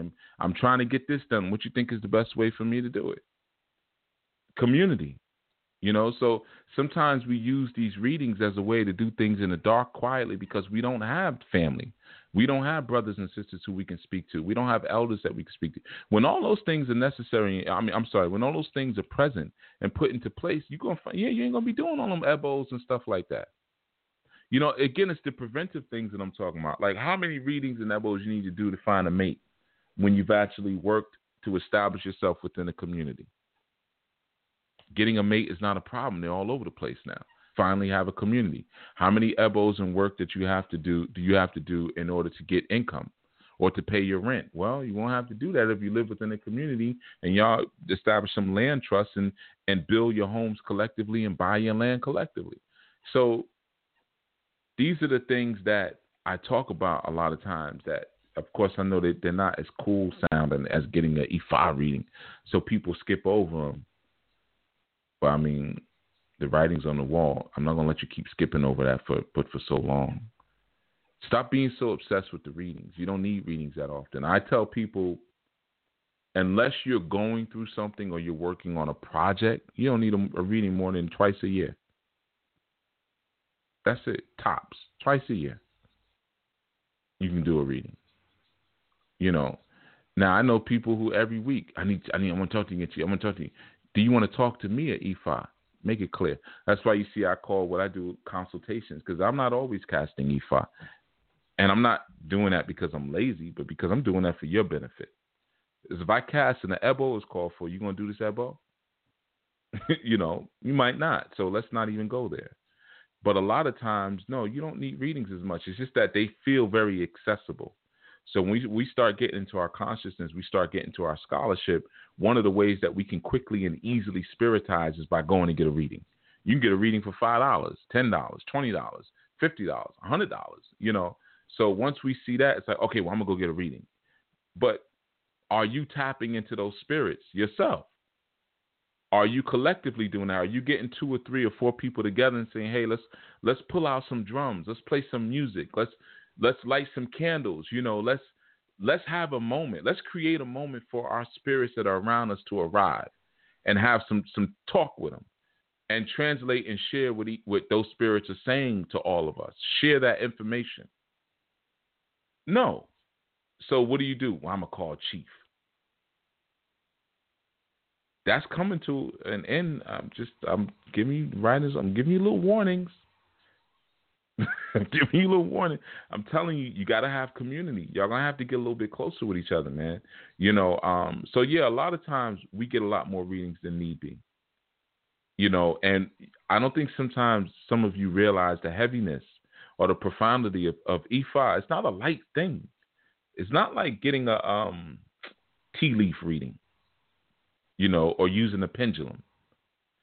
when you go into E5, you're doing some heavy lifting. And you may not always want to do that. It's like talking to me. A lot of people will ask me some real basic questions, and I turn them away. I find that irritating. I didn't go. Let me make it real simple. It's going to sound arrogant, but you need to hear it.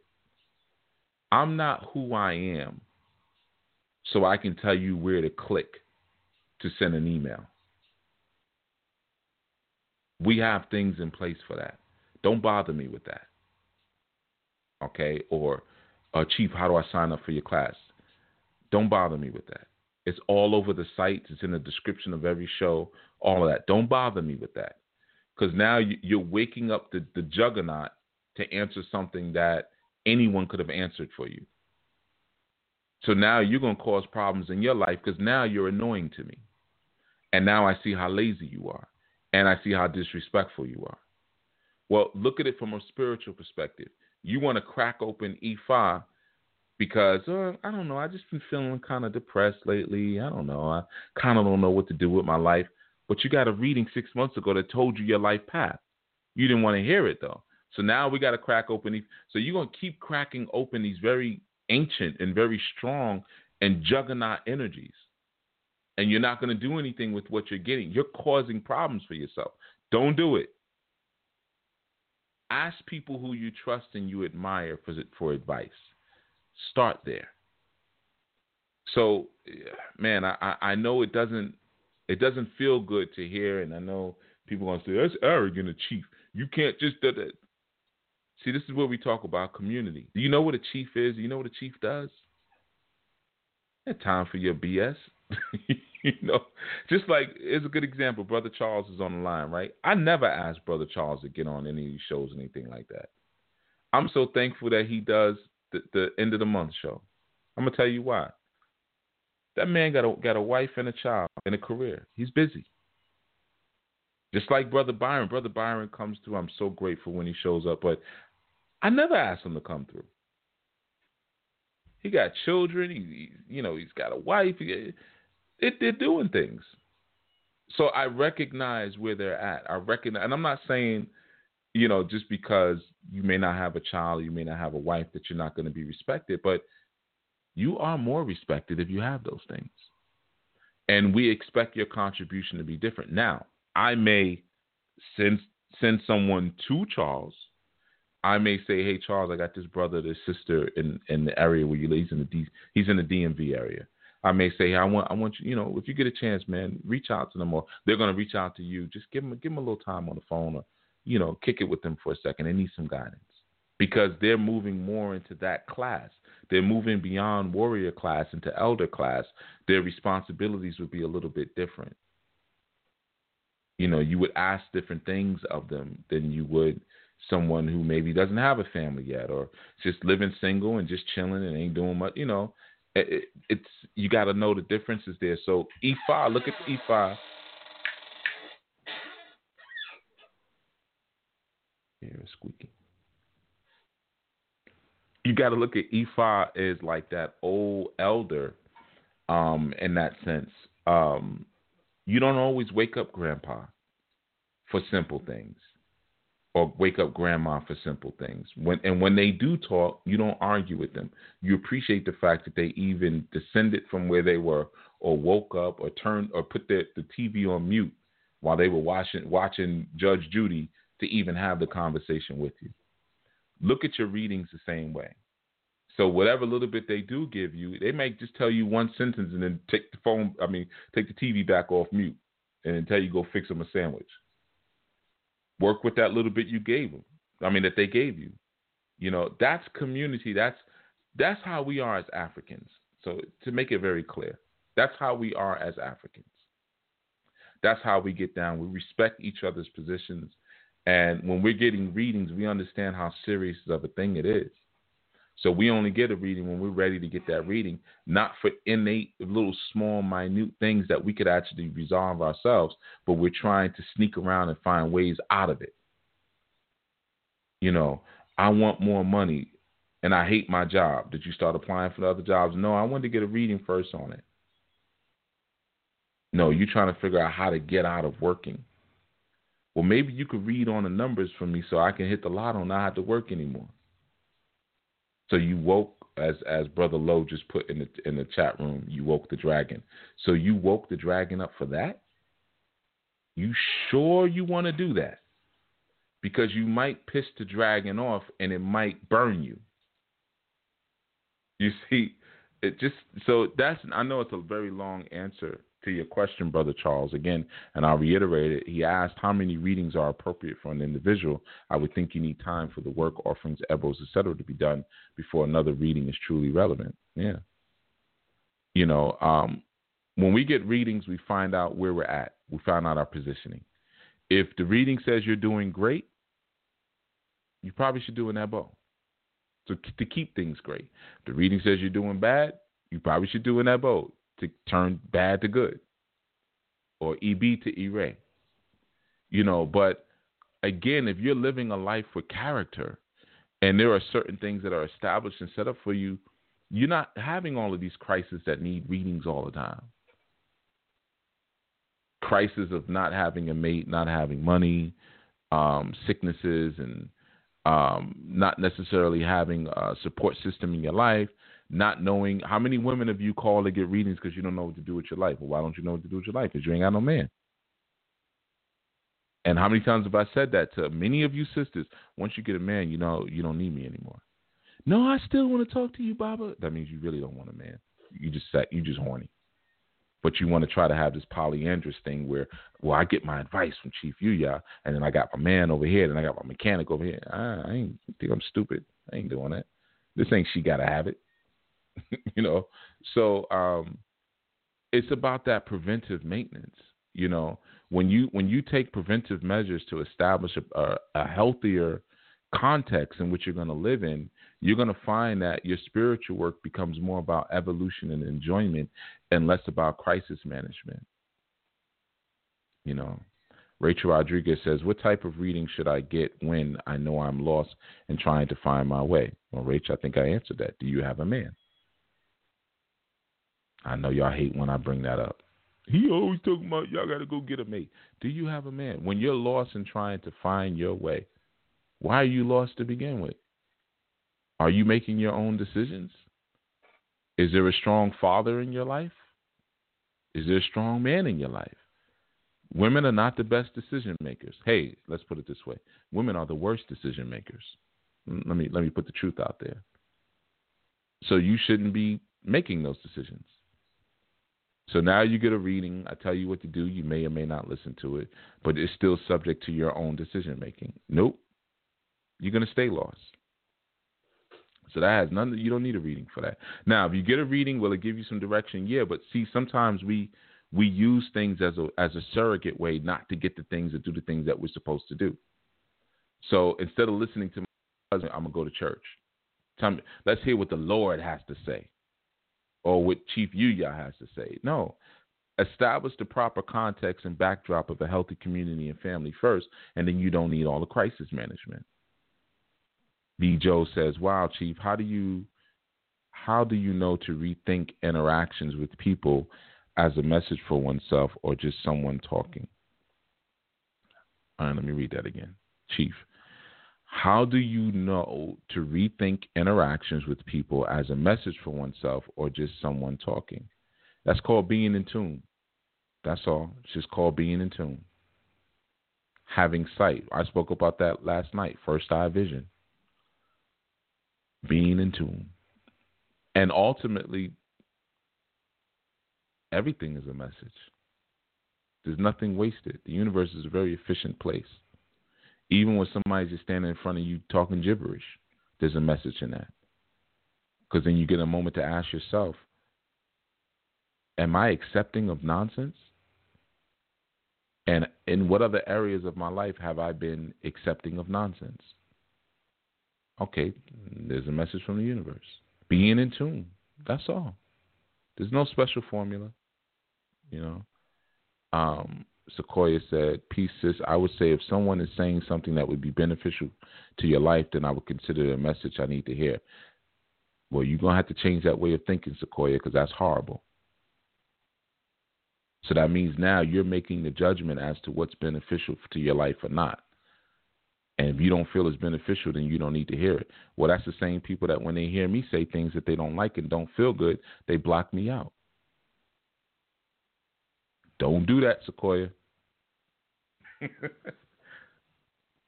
See, now that's a prime example. I know Sequoia going to get mad, but you're going to have to get mad, girl. You're just going to have to get mad. Vjo asked me, Sequoia came in, which was cool. She gave us some guidance and, good advice, but bad advice for the situation. So a lot of times your sister friends will lead you around in circles because y'all don't know. You need a man to come in and teach you and show you. Now, I know, thumbs down, they're coming. That's all right. I don't care. We all have a different role on this planet. Now, Rachel Rodriguez, you said, no, you don't have a man. All right. Well, then if you don't have a man, there's about 7 or 8 other issues that are going to come into your life as a result. So that's 7 or 8 different readings that you're going to have to now do because you don't have a man. Again, that's what I'm trying to explain to you. There's a measure of preventive maintenance that sometimes we keep running away from because people are not telling us that anything that you're learning in terms of an indigenous sense comes as a result of participation in indigenous culture. So you can't make these abstractions. It's like I gave that example earlier or a couple shows ago with food. People say, oh, we'll just eat this, eat that. I used to always think about that, like walking through the city when I walk past certain health food restaurants. And I'm saying from when I was a young kid, it's just something that never made sense to me. Like it never jived. Like when I see people buy groceries in the city, I know this sounds weird. I know it does, but just follow me for a second. To this day, I see people buy groceries. Like I don't buy groceries in the city. I don't like to. It just seems like that's not where food should be. You should go somewhere where the air is fresh. Even if you're going to, I know this sounds crazy. Even if you're going to a grocery store, you should go to a grocery store where the air and the water is fresh and then bring that back to where you live. Everybody has their little quirks, right? I just feel like food in the city, it's not going to be healthy. Even if it's fruit. Now, yeah, I'll buy something stuff but I don't feel like I'm getting the best. Sometimes, again, like we don't realize that there's a whole preventative structure that one could put in place because you can't take abstraction. So, like, I see people say, oh, man, eat like this, eat like that, eat like that. But you're eating in a city where the air is so filthy that at the end of the day, if you just take a little tissue, no, not even the end, the middle of the day, if you take a white tissue and wipe your face, you're going to wipe soot all off of the tissue. It's that dirty outside, just walking around the city. You're walking on concrete all day. You got all kind of horns and sirens, all these different things going on. So you think you're going to live healthy because you found a spot to go buy some spirulina or some chia seeds or some maca root? No, because those things have to be combined with other things. You're living in the shadow of buildings all day, so you don't even get sun on you. So how's your body even going to process the nutrients from those herbs and supplements, and you don't even have sun hitting your skin? So you can't, use these abstractions. I just want the reading, but I don't want the culture. Well, you're wasting your time. I'm not saying you're doing that, Rachel, or anyone else. I'm speaking in general, just so you all can understand. But like I said, when you don't have those things in place, like I said, you ain't got no man. That's another 7 or 8 readings, man, that you're getting ready to have. And that's what, let me see. If you paid $125 for reading 7, that's $875. Think about it. Look at it in that sense. $875. You see? So what I'm saying to you is that there's other things that have to come along, with the work. Maroon Beauty 21 says, funny thing, Chief, is I could be offended, but I watch my daughter being unable to make decisions. So when I think about myself, am I modeling the same behavior? Of course. Your daughter's just doing what's natural. She can't make decisions. You can't make good decisions. That's not what you came to the planet for. So it's not a strike against women. See, now, people who will thumbs down and be offended, you're only doing that because you're invested in Western society, Western culture. That's the only reason. Because that's who taught you what a woman is or what a man is. That's who's telling you, what about equal rights? Where do you get that garbage from? You didn't come up with that. Because equal rights for them means same. We do the same thing. It means unisexuality. You gotta peep the tricks.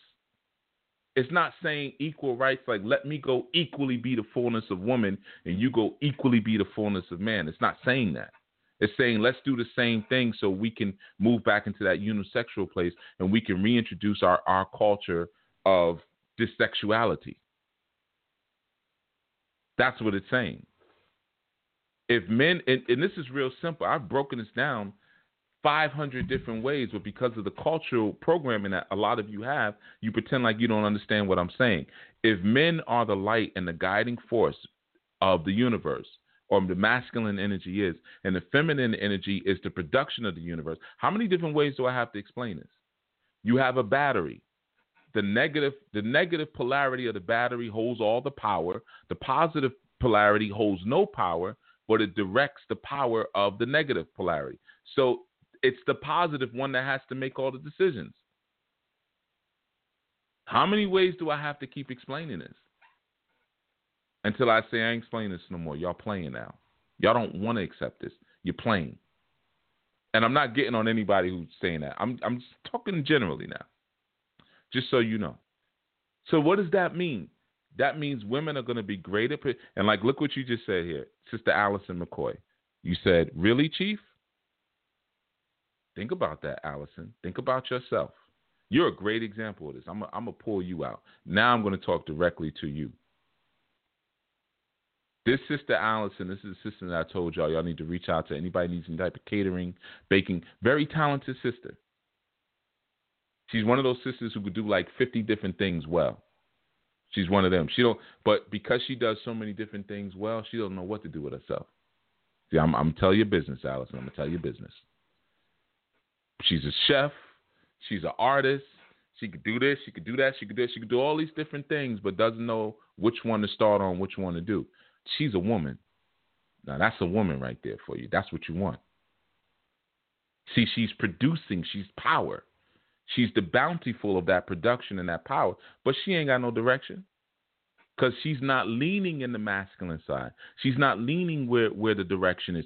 She's leaning where her power is. You see? Now, you might have men that they ain't got all those talents and skills, but they have insight and intelligence and foresight.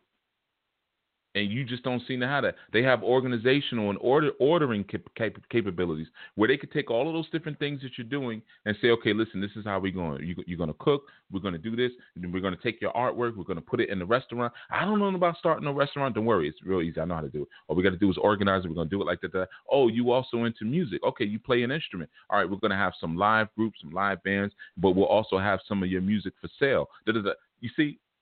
Now, he's not doing any of that stuff because he doesn't have those skills. She has all of that. But he has the ability to order it, to make sense of it. Now, I done explained this like 5,000 different ways. And y'all keep coming back to the same thing. So you mean to tell me, because there's a lot of sisters out here that's good at making decisions. We're going to go back to the same stupidness. All right, well, look at the urban communities. Those are matriarchies. Those are ran by women. You can't deny that at this point, because y'all complain that that all the men have left, and that the women are raising the children by themselves. Well, look at what you did. Look at the mess you made for food stamps in Section 8. Look at what you did. I know. Here's all the thumbs down. Here comes the wave. This mother effer here. It's the truth, man. It's the truth. And then you got a lot of brilliant males who are crackheads and drunks. Brilliant though. You talk to them. You ever need something fixed and have a crackhead close by? That crackhead may have no experience in whatever it is that you do. They'll tell you, I give you $20. I'll fix that. Yeah, my roof just caved and the tree fell on my. Listen, man, all we got to do, I can go down to my man down the street, man, get a little handsaw, and he'll be out there all day cutting down that tree from around your house and will somewhere find some plywood and will patch your roof. And he ain't never did nothing like that a day in his life. Crack is an amazing motivator. Crack will motivate you into some damn Imhotepian genius. You'll build a pyramid on crack, okay? Because that's how men are. We're brilliant. We're brilliant. You know, but we don't necessarily always apply that brilliance. And what do we say a lot of times when we see that drunk man or that crackhead? What do we say? If he just had a good woman in his life, he could go so far. We need each other in some senses. Well, let me keep that real. I actually don't need you. We don't need each other. Y'all need us. We want you. I've broken that down. I ain't going to break that one down anymore either. You should understand that by now, too. I done already broke that down. And Rachel, see, you said it, too. I find my son being indecisive, no male guidance. See? I'm not making this stuff up, man, and I don't have a bone to pick with women. I'm not out to get y'all. You know, I love you. That's why I'm telling you, this society, they played you. They sold you a bill of sales that you was never going to be able to cash in on. They completely played you out. Had you thinking, you don't need no man. You could do it. 90 seconds. You always have a man. There's always a man in your ear. Whether you see that man physically or you don't, you always have a man in your ear because your very nature as a woman is not to be the inspiration of the universe, not to derive anything in and of yourself, but to receive information and to produce with it. Now, there are people in this world who already know that about you before you learn that about yourself. So they know as long as they deposit something in you, 60 seconds, if they deposit crazy in you, you're going to produce crazy. They already know that. So what they have to do is get you away from the most brilliant man that has proven his brilliance on the planet. Separate you from him. And then keep feeding you stupidity. And then you just keep doing dumb things with your life and can't figure out why. And then when you get a reading from someone like me and I give you the science, you say this. Yeah, Chief, thanks for that reading. I guess I'm going to have to figure out what I'm going to do. Because there's still a chip in you that says, Chief just broke everything down. But don't you dare listen to that black man. Don't you dare. I'll tell you what to do with that information. We're gonna go to the bookstore. 10 seconds coming up, y'all. 10 seconds. Then we're going to get off. We're going to go to the bookstore. You're going to get a nice leather-bound journal. And you're going to take everything from that reading and you're going to write it in your journal, oh so pretty. And then you're going to put it up in a nice secret place. And then I'm going to take back over and you're going to do what the hell I tell you to do. My beautiful bed wench. See, that's that voice in the back of your head, the overlord. Don't listen to that black man. Listen to me. So, yeah, I'm trying to tell you something, man. And this is not just a racial thing. This is how the universe works. White women need to listen to white men, and they produce for white men. Asian women need to listen to Asian men. They produce for Asian men. Arab women listen to Arab men. They produce for Arab men. And everyone is so hung up on the idea of who they have to listen to. So I got to listen to you. Yeah, Negro, what's the problem? Somebody has to be. Why we can't both be in the front? Because that doesn't make sense. It doesn't work. There's an order to doing things. There's an order that works and there's an order that doesn't work. And you look at any prosperous culture or community in this world, you notice they follow the order. And the strongest ones follow it the most. Look at Arabs. Come on, man. Look at how Islam is spreading into the West. Why do you think that is? Sit back for a second. Stop pretending like you're so mad at Arabs because you ain't that mad. And look at their culture. What do you see there? Pay attention. And what do you see the Western countries trying to do to them? You know, you don't have to listen to that man. You don't have to walk behind that man. You don't have to. Why is she walking behind him? Do you understand the science of that? You got a dog running down the street. Oh, yeah, well, come by my side, baby. Because I don't know how strong your front kick is, but I know I can kick that jaw, that dog in the jaw and break its jaw. Because I've been training in the gym to do that for many years. Can you? Your little rape whistle ain't gonna work on a damn pit bull running down the street. So what I'm playing around, giving you small examples, but what I'm saying is that look at those cultures and communities that are thriving. Look at the ones that aren't. I spoke about the Ottoman Empire yesterday.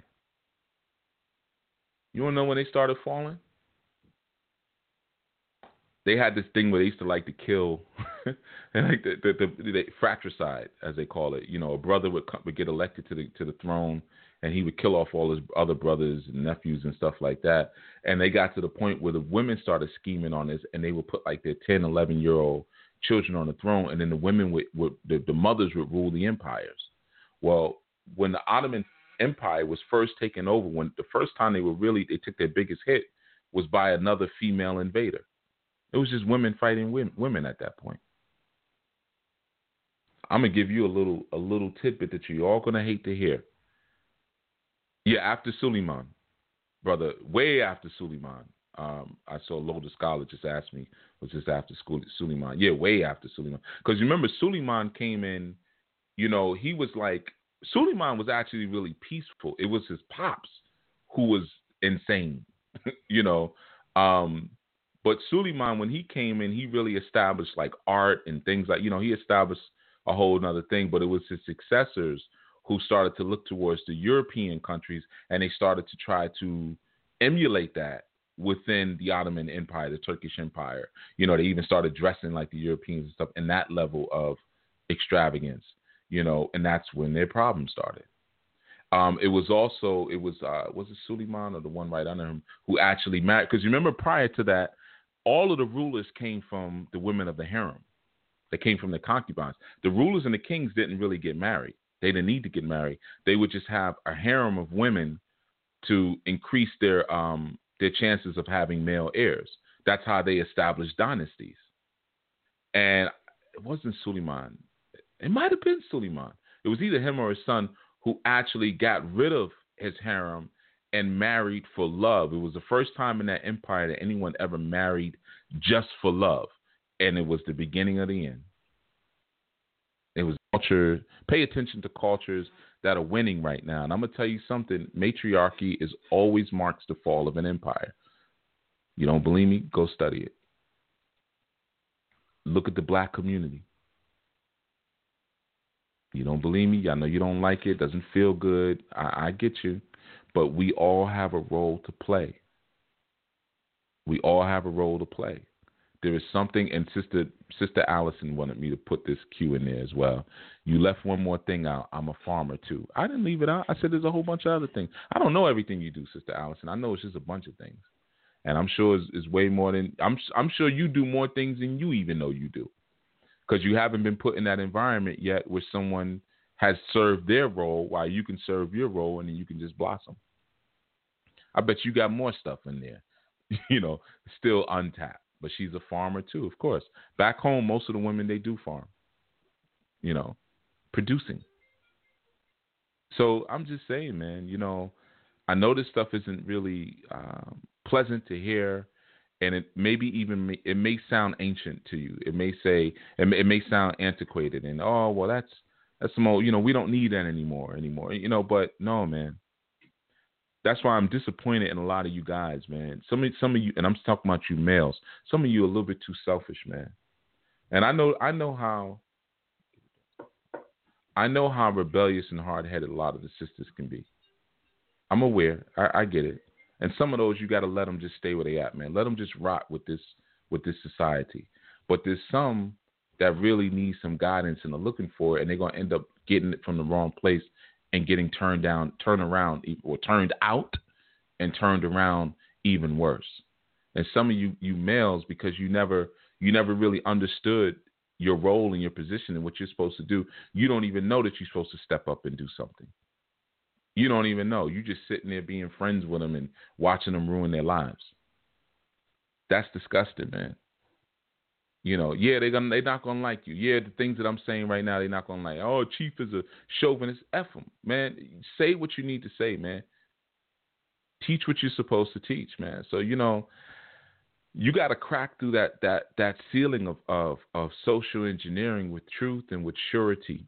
You got to be able to crack through that, man, and not be afraid about public approval or public praise. That doesn't matter. Ultimately, when you're trying to rebuild your civilization, and like I've said before, I'll say it again because I know no one listened. Civilizations are not built by men and women. They're built by men. They're not built by women. You get that? Y'all keep playing around with that one. Well, it's women. They built it. They didn't build SHIT. They came and managed things after men built them. They ain't build nothing. That's not what they do. Men built civilizations, and then women absorbed themselves. And let me make this clear. Heterosexual men build civilizations. Women absorb themselves into them and establish the cultures of those civilizations. And women ensure that there are dynasties so that way the civilizations can survive. They maintain the liberty of the actual civilization. So what is the civilization itself? The frame to the building, the construction work. Go on a construction site. Who's doing the heavy lifting? The men. You might have a girl out there waving flags, directing traffic, pretending like she's doing something. You know, but it's the men who's out there building. The women come and do something different afterwards. So a lot of times you guys use that as an excuse. Well, I can't build because I don't have a sister who's getting what. No, you're using that as an excuse. You're lazy. We've never needed women to build civilizations. They come afterwards. Because how are you going to go out there and pioneer and frontier something to build something? You got your woman with you. Think. That's dangerous. You haven't cleared the way and pioneered yet. That's dangerous. She comes after you build, after you set up the tent in the stronghold. That's when she comes. Later. So a lot of you guys, man, you really suckers in disguise. You ain't going to do nothing. You're just running your mouth. All right, that's been our segment. I still love you all, man. I know you're probably thinking like, oh, my God, he's so horrible. No, he's just so honest. That's all. He's just so honest. So I'm not going to lie to you. I'm going to keep it real with you. And you're welcome to disagree. I'm cool with that. You know, I'm not bashing anyone or anything like that.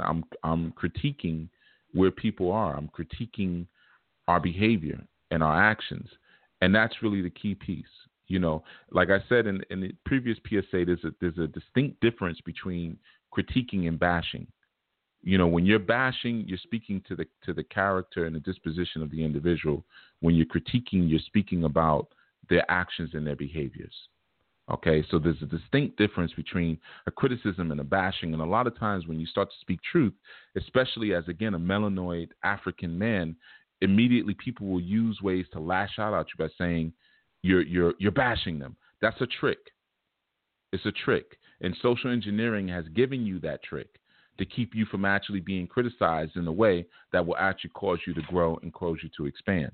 Okay, we have to criticize each other. We have to do that. Out of love, we have to do that. But bashing is just abuse. And this ain't abuse.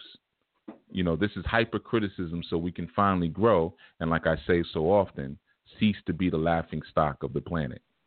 Okay. So I will see you all tomorrow. Today is Thursday, Friday. You know, it's the early dawning wake up, 7 a.m. We had a good bill last Friday. We're going to have a good bill this Friday. But think about things that I'm telling you.